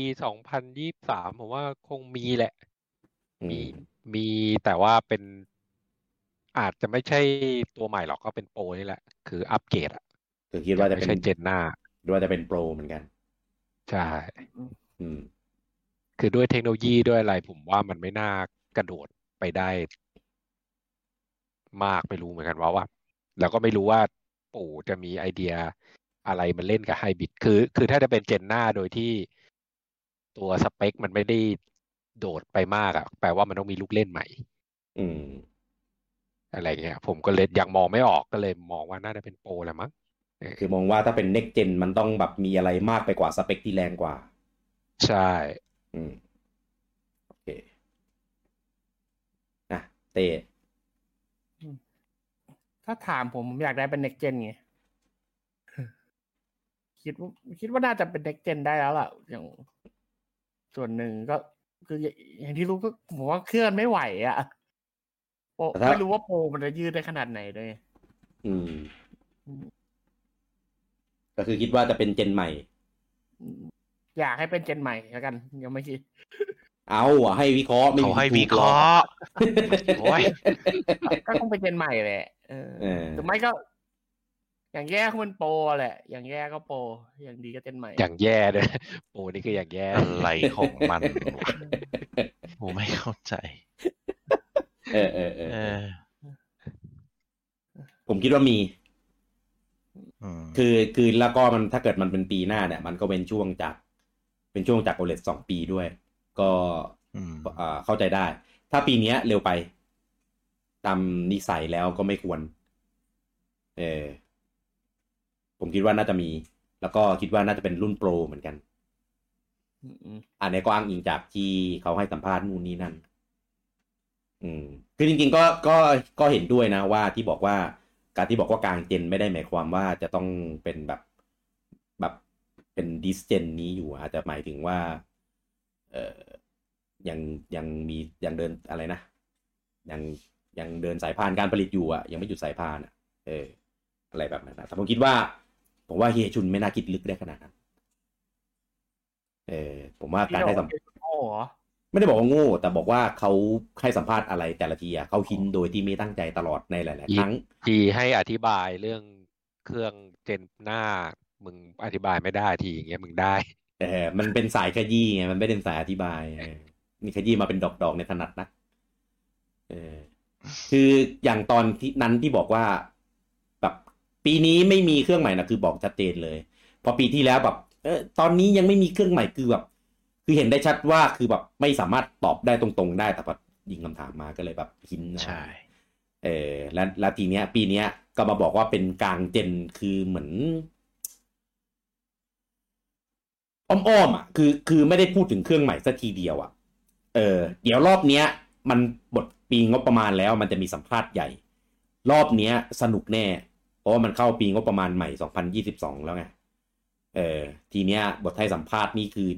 หินอะไรมาคือแบบต้องมาดีไซเฟอร์กันพอสมควรอ่ะเดี๋ยวถึงตอนนั้นค่อยมาถ้ามันมีประเด็นอะไรน่าสนใจค่อยหยิบเอาประเด็นคำพูดของเขามานั่งวิเคราะห์กันอีกทีนึงซึ่งประเด็นเครื่องใหม่มันโดนถามทุกปีครับมันโดนถามทุกรอบทุกปีทุกไอ้นี่อยู่แล้วทุกอะไรนะทุกการแถลงผลประกอบการผู้ถือหุ้นสนุกแน่ถ้ายังบอกว่าให้สัมภาษณ์ว่าคือตอนนี้เครื่องรุ่นใหม่มันจะไม่ได้เป็นคำถามแล้วไงมันจะมีการยิงคำถามเรื่องของแบบเครื่องรุ่นโปรเครื่องรุ่นอัพเปอร์ฟอร์แมนซ์อะไรพวกนี้แหละเพราะว่ารุ่นใหม่ OLED มันเพิ่งออกไปไงเมื่อปีที่แล้วถ้ายิงคำถามว่าเครื่องรุ่นใหม่อีกก็อาจจะแบบนี่หน่อยคำถามรุ่นโปรเนี่ยมันมาแน่น่าจะประมาณอีกอาทิตย์หนึ่งเท่าที่ผมจำไม่ผิดนะเดี๋ยวต้องไปดูวันที่แน่ชัดอีกทีหนึ่งผมไม่อยู่สงกรานต์เหรอครับ ไม่ใช่ช่วงสงกรานต์น่าจะประมาณวันที่20ประมาณนี้แหละ20 น่าจะเป็นวันปล่อยตัวเลข21น่าจะเป็นวันปล่อย PowerPoint 22น่าจะปล่อยสัมภาษณ์ใช่ประมาณนั้นแหละคือวันให้สัมภาษณ์มันคือวันที่20-21นี่แหละแต่ว่าเขาก็จะเหมือนแบบสกรีนเอามาสกรีนก่อนนะอะไรเงี้ยแล้วเดี๋ยวค่อยปล่อยต้องดูว่าปล่อยบทสัมภาษณ์เนี่ยปล่อยมากับใครถ้าปล่อยมากับเจ้าที่สามารถเข้าไปเสกได้เร็วก็เดี๋ยวจะเอาบทสัมภาษณ์ที่น่าสนใจเนี่ยเอามาสรุปแล้วก็เดี๋ยวลงเพจครับแต่ในขณะที่พวกเรา4คนนี่คือมั่นใจมากว่าคือยังไงปีหน้ามันต้องมีรุ่นใหม่สักรุ่นหนึ่งจะเป็นโปรหรือเป็นเครื่อง next gen ก็แล้วแต่เนี่ยแล้วก็กับอีก60% ที่โหวตมาเนี่ยถ้าปีหน้าไม่มีนี่กอดคอลงเหวเลยนะ ทั้งเฟลทั้งอะไรเงี้ยแป๊บนึงไหนอันนี้เราไม่ถามคนที่อยู่ในคอเลยคนหนึ่งเหรอพี่ใครอ่ะเขาเปิดไมค์คุยกันเขาเปิดไมค์คุยกับเราได้หรือเปล่าก็เขายกมือขึ้นมาคุณโมบายระดับ1 GE ครับใครที่ฟังอยู่ใน Discord นะครับถ้าอยากจะมาแสดงความเห็นเรื่องนี้ยกมือขึ้นมาได้นะครับเห็นมีคุณมาเพิ่มมีคุณติ่มซำมีคุณ PK First คุณกะปิคุณลูริโกะคุณเทชิคุณกะปิก็ดูอันเดอร์ด็อกอันเดอร์อะไรหนังอะไรเขาบอกเขาดูหนังอยู่บอกในไหนในห้องนี่ไงแชร์ข้อมูลอ๋อ The Power of the Dog อันเดอร์อะไรครับฮัลโหลเชิญครับคุณโมบายระดับ1 GE ครับวันนี้ถามว่าอะไรนะครับถามว่าคิดว่าภายในปีหน้าไม่เกินปีหน้าไม่เกินปี2023เนี่ยจะมีรุ่นมาปีนี้แล้วเนี่ยเราเอาดีๆจะมีรุ่นโปรไหมรุ่นโปรหรือรุ่นไอ้นี่ก็ได้รุ่น next gen ก็ได้ผมว่าเป็นโปรดูจากที่เฮียเขาพูดมาว่ามันยังกลางเจนใช่ไหมล่ะกลางเจนไม่จำเป็นต้องกลางเป๊ะๆแต่ถ้ามีโปรมามันก็จะต่อไปได้อีก 2-3 ปีตอนนี้ก็เขาจะดูว่าเป็นกลางเจนก็ใช่อยู่เป็นกลางตอนท้ายไงแต่ไอจะมีด็อกเสริมมาแยกขายไหมอันนี้ผมว่าตามวิสัยปู่ไม่ค่อยทำหรอกมั้งผมว่าด็อกรุ่นเก่าก็เก่าปล่อยเก่าไปถ้าคุณอยากได้เพอร์ฟอร์มานซ์ใหม่ๆคุณก็ต้องซื้อทั้งชุดใหม่เฮ้ยหัวโปรยังมี3264เลยมันใช่โปรไหมโปรไงมันของปู่ไหมเนี่ยฮะถ้ามีผมว่ามีซึ่งอย่างที่วิเคราะห์กันไปรอบก่อนหน้านี้ว่าเซลดามันเลื่อนเพราะมากะขายพร้อมกันนี้แหละมีนัยยะต้องใช่แน่ๆคนวิเคราะห์รูปแล้วก็บอกว่าเนี่ยเซลดามันดูมากกว่าสวิตรุ่นนี้ต่อฝ่าดีใช่ไหมผมไปดูมาแล้วก็ออกแนวเก่าๆพอสมควรนะคือปกติช่องเขาเนี่ยจะเป็นแบบข้อมูลล้วนๆแต่อันนี้คือแบบข้อมูลเป๊ะอันนี้มันเป็นเชิงวิเคราะห์ผสมกาวแบบโคตรกาวแบบฮะคือผมไปด้วยความคาดหวังว่าจะเป็นแบบวิเคราะห์เชิงเทคเชิงเทคเชิงอะไรเงี้ยนี่คือแบบโคตรกาวเลยแบบอุตส่าห์มีข้อมูลแต่เขาพูดไม่ได้ใช่เขาก็เหมือนเราคืออยากให้มีใช่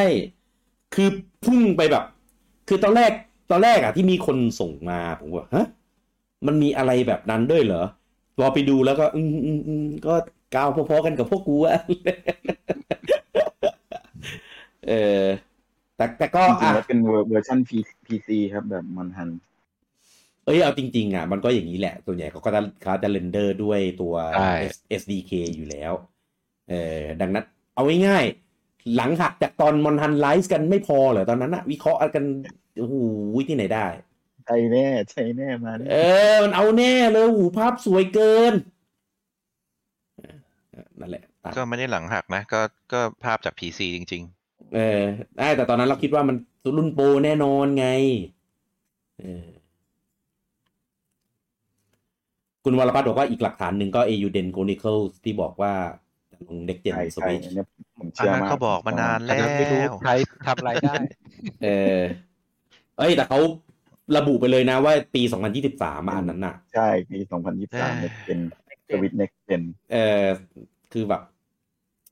อันเนี้ยพอดีผมไปรู้จักกับคนที่อยู่ข้างในทีมพัฒนานั้นนะไม่ยอมบอกก็เลยพูดแล้วเลยเอามาเผาซะเลยกับว่าเดี๋ยวรู้กัน2คนพอไม่เอามาขยายต่อหรอกอะไรเงี้ยยอมหรอกไม่ยอมบอกเว้ยก็เลยเอามาเผาซะเลยแม่งเนี่ยเผากลางไลฟ์เลยโดนปรับเยอะบอกเบิกเลยคือแค่แบบบอกเป็นหินก็ได้อะไรเงี้ยไม่ยอมบอกเว้ยเท่าไหร่ก็ไม่ยอมบอกไม่บอกกูไม่บอกก็ได้แต่ถ้ายิ่งไม่บอกถ้าไม่บอกแต่ว่ามีก็เลยยิ่งคิดไงว่าเนี่ยเราก็เป็นแล้วอย่างนี้ก็ทุกอย่างมันดูแบบเ ชี้ไปในทางนั้นไงเราก็มีสิทธิ์คิดไง แต่เขาก็ไม่ได้บอกถูกไงเนี่ยคุณเราเขาบอกว่าบอกไม่ได้เท่ากับว่ามีนี่ไงใช่ไหมก็บอกแล้วไม่มีไม่ใช่ถ้าไม่มีก็บอกไปสิว่าไม่มีแต่นี้ไม่ปฏิเสธไงแต่แบบบอกไม่ได้อ่ะบอกไม่ได้หรือไม่บอกนะเหมือนกันน่ะ เนี่ยคุณรพัฒน์บอกว่าเนี่ยเลิฟนินมั่นใจมากช่วงนี้มันจริงๆช่วงนี้หายไปนานแล้วนะเจอไดเรกปู่เข้าไปนี่คือพังคุณเกตบอกว่ารุ่นอัพสเปครันเกมใหญ่ๆจากค่ายใหญ่ๆได้ก็คงดีนั่นแหละเอาวะอย่างน้อยคืนนี้เราก็ได้พวกที่มากอดคอกันตกเขียวตายกันเยอะหน่อยอ่ะอย่างน้อยก็รู้สึกว่าเราไม่ได้คิดไป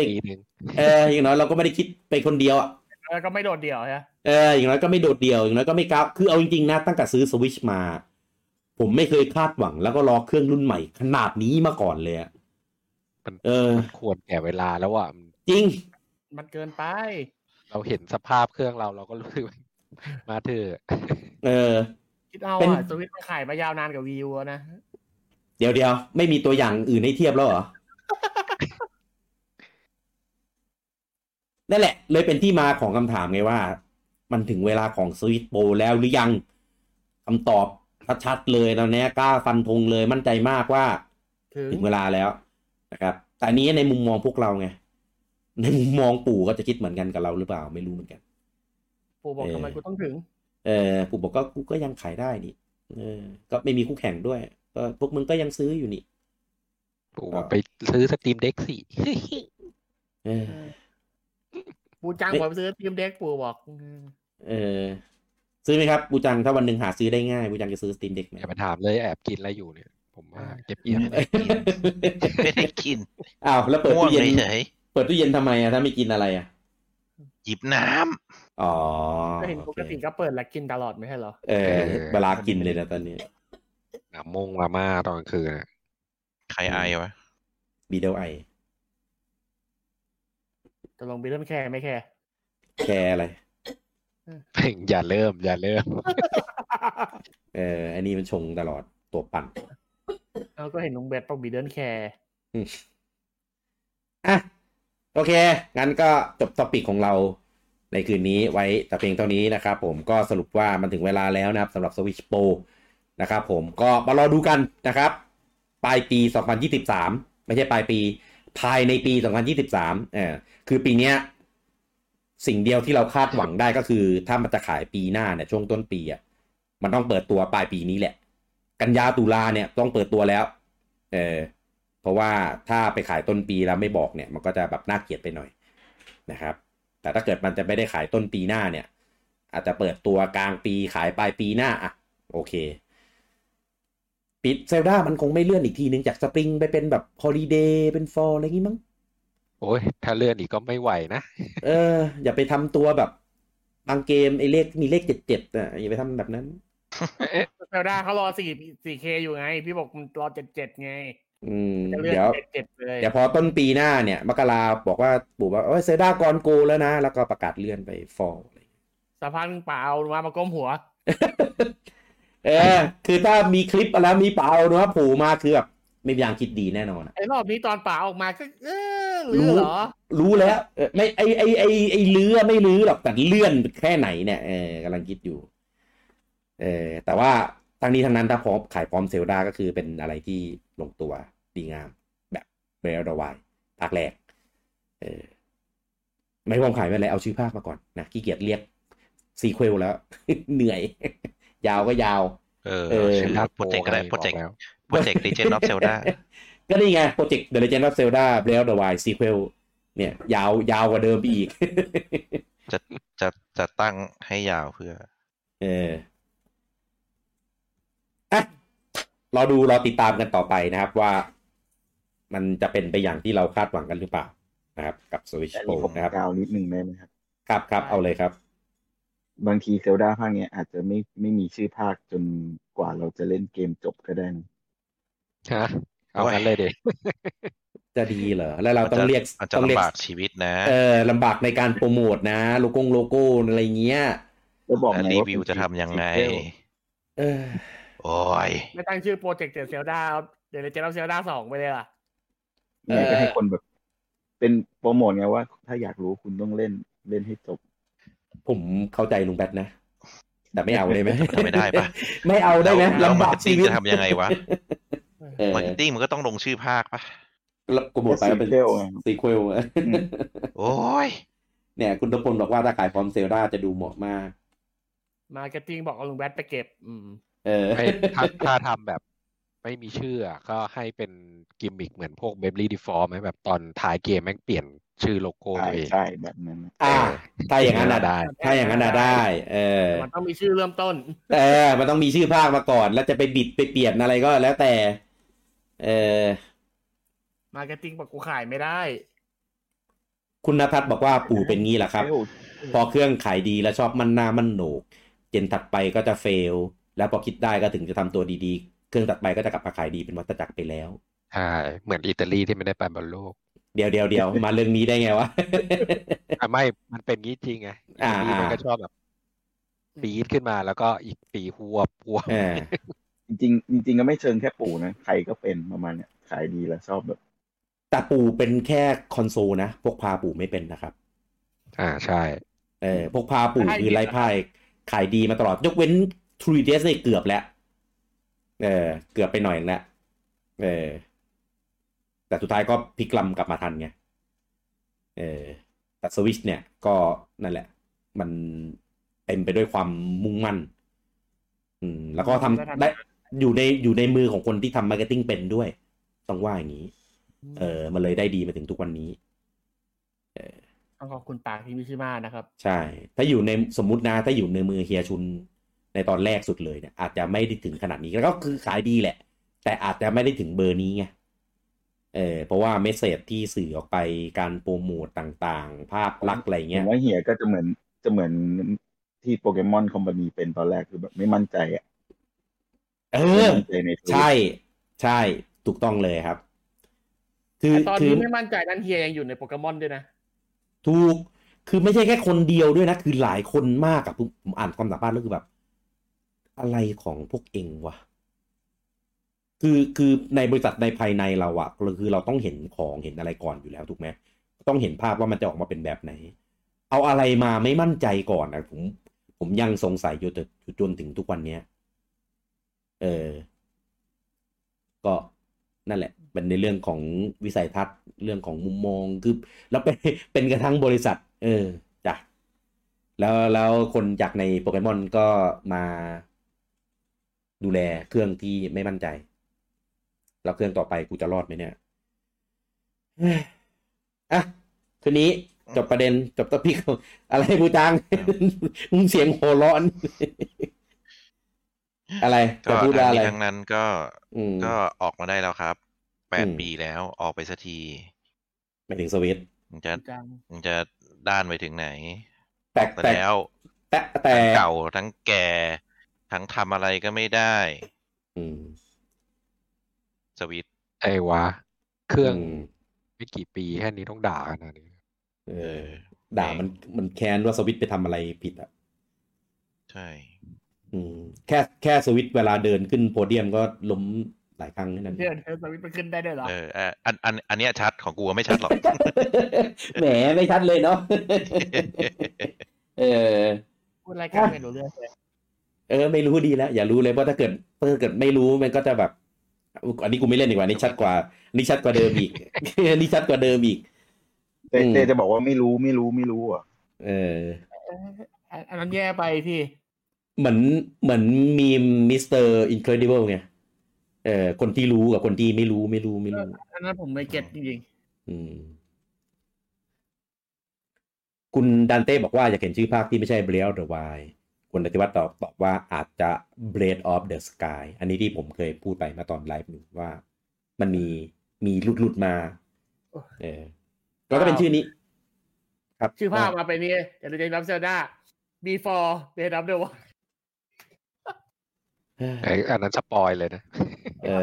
สปอยมากคืนนี้ขอบคุณทุกท่านที่มาติดตามมากเลยครับกับเลิฟนิไลฟ์ของเรานะครับอย่าลืมนะครับถึงเวลาอย่ามาเปลี่ยนฝั่งนะเว้ย คนที่ตอบว่าพี่เกินปีหน้าจะมีรุ่นโปรเนี่ยก็ขอให้ยังอะไรผมไม่เปลี่ยนอยู่แล้วเพราะว่ากูต้องการเครื่องใหม่มากอันนี้คืออยากได้ด้วยไง อยากได้ด้วยใช่ผมก็ต้องการเครื่องใหม่มากมาเฮ้อออกไปสักทีจะได้เดินหน้าได้งั้นตั้งหมุดเอาไว้แล้วกันนะครับว่าถึงปีหน้าถ้ามันได้ออกมาเดี๋ยวเราค่อยมาไลฟ์สักอันหนึ่งอ่ะที่แบบเนี่ยปู่ไม่มาแล้วเรายังไงกันดีครับ ปู่ไม่ปล่อย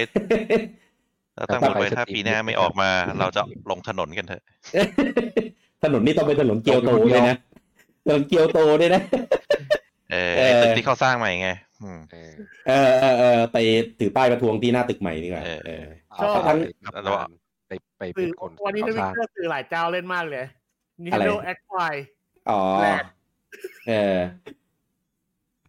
acquiring is it not going to stop อะไรประมาณเนี้ยเป็นตัวอย่างตลกดีเล่นกันเยอะเลยก็เดี๋ยวปลายปีหน้านะครับมาไลฟ์กันใหม่นะครับในส่วนของรุ่นโปรนะครับออกไม่ออกเนี่ยก็เดี๋ยวปีหน้าพี่กิจานบอกใช่ไหม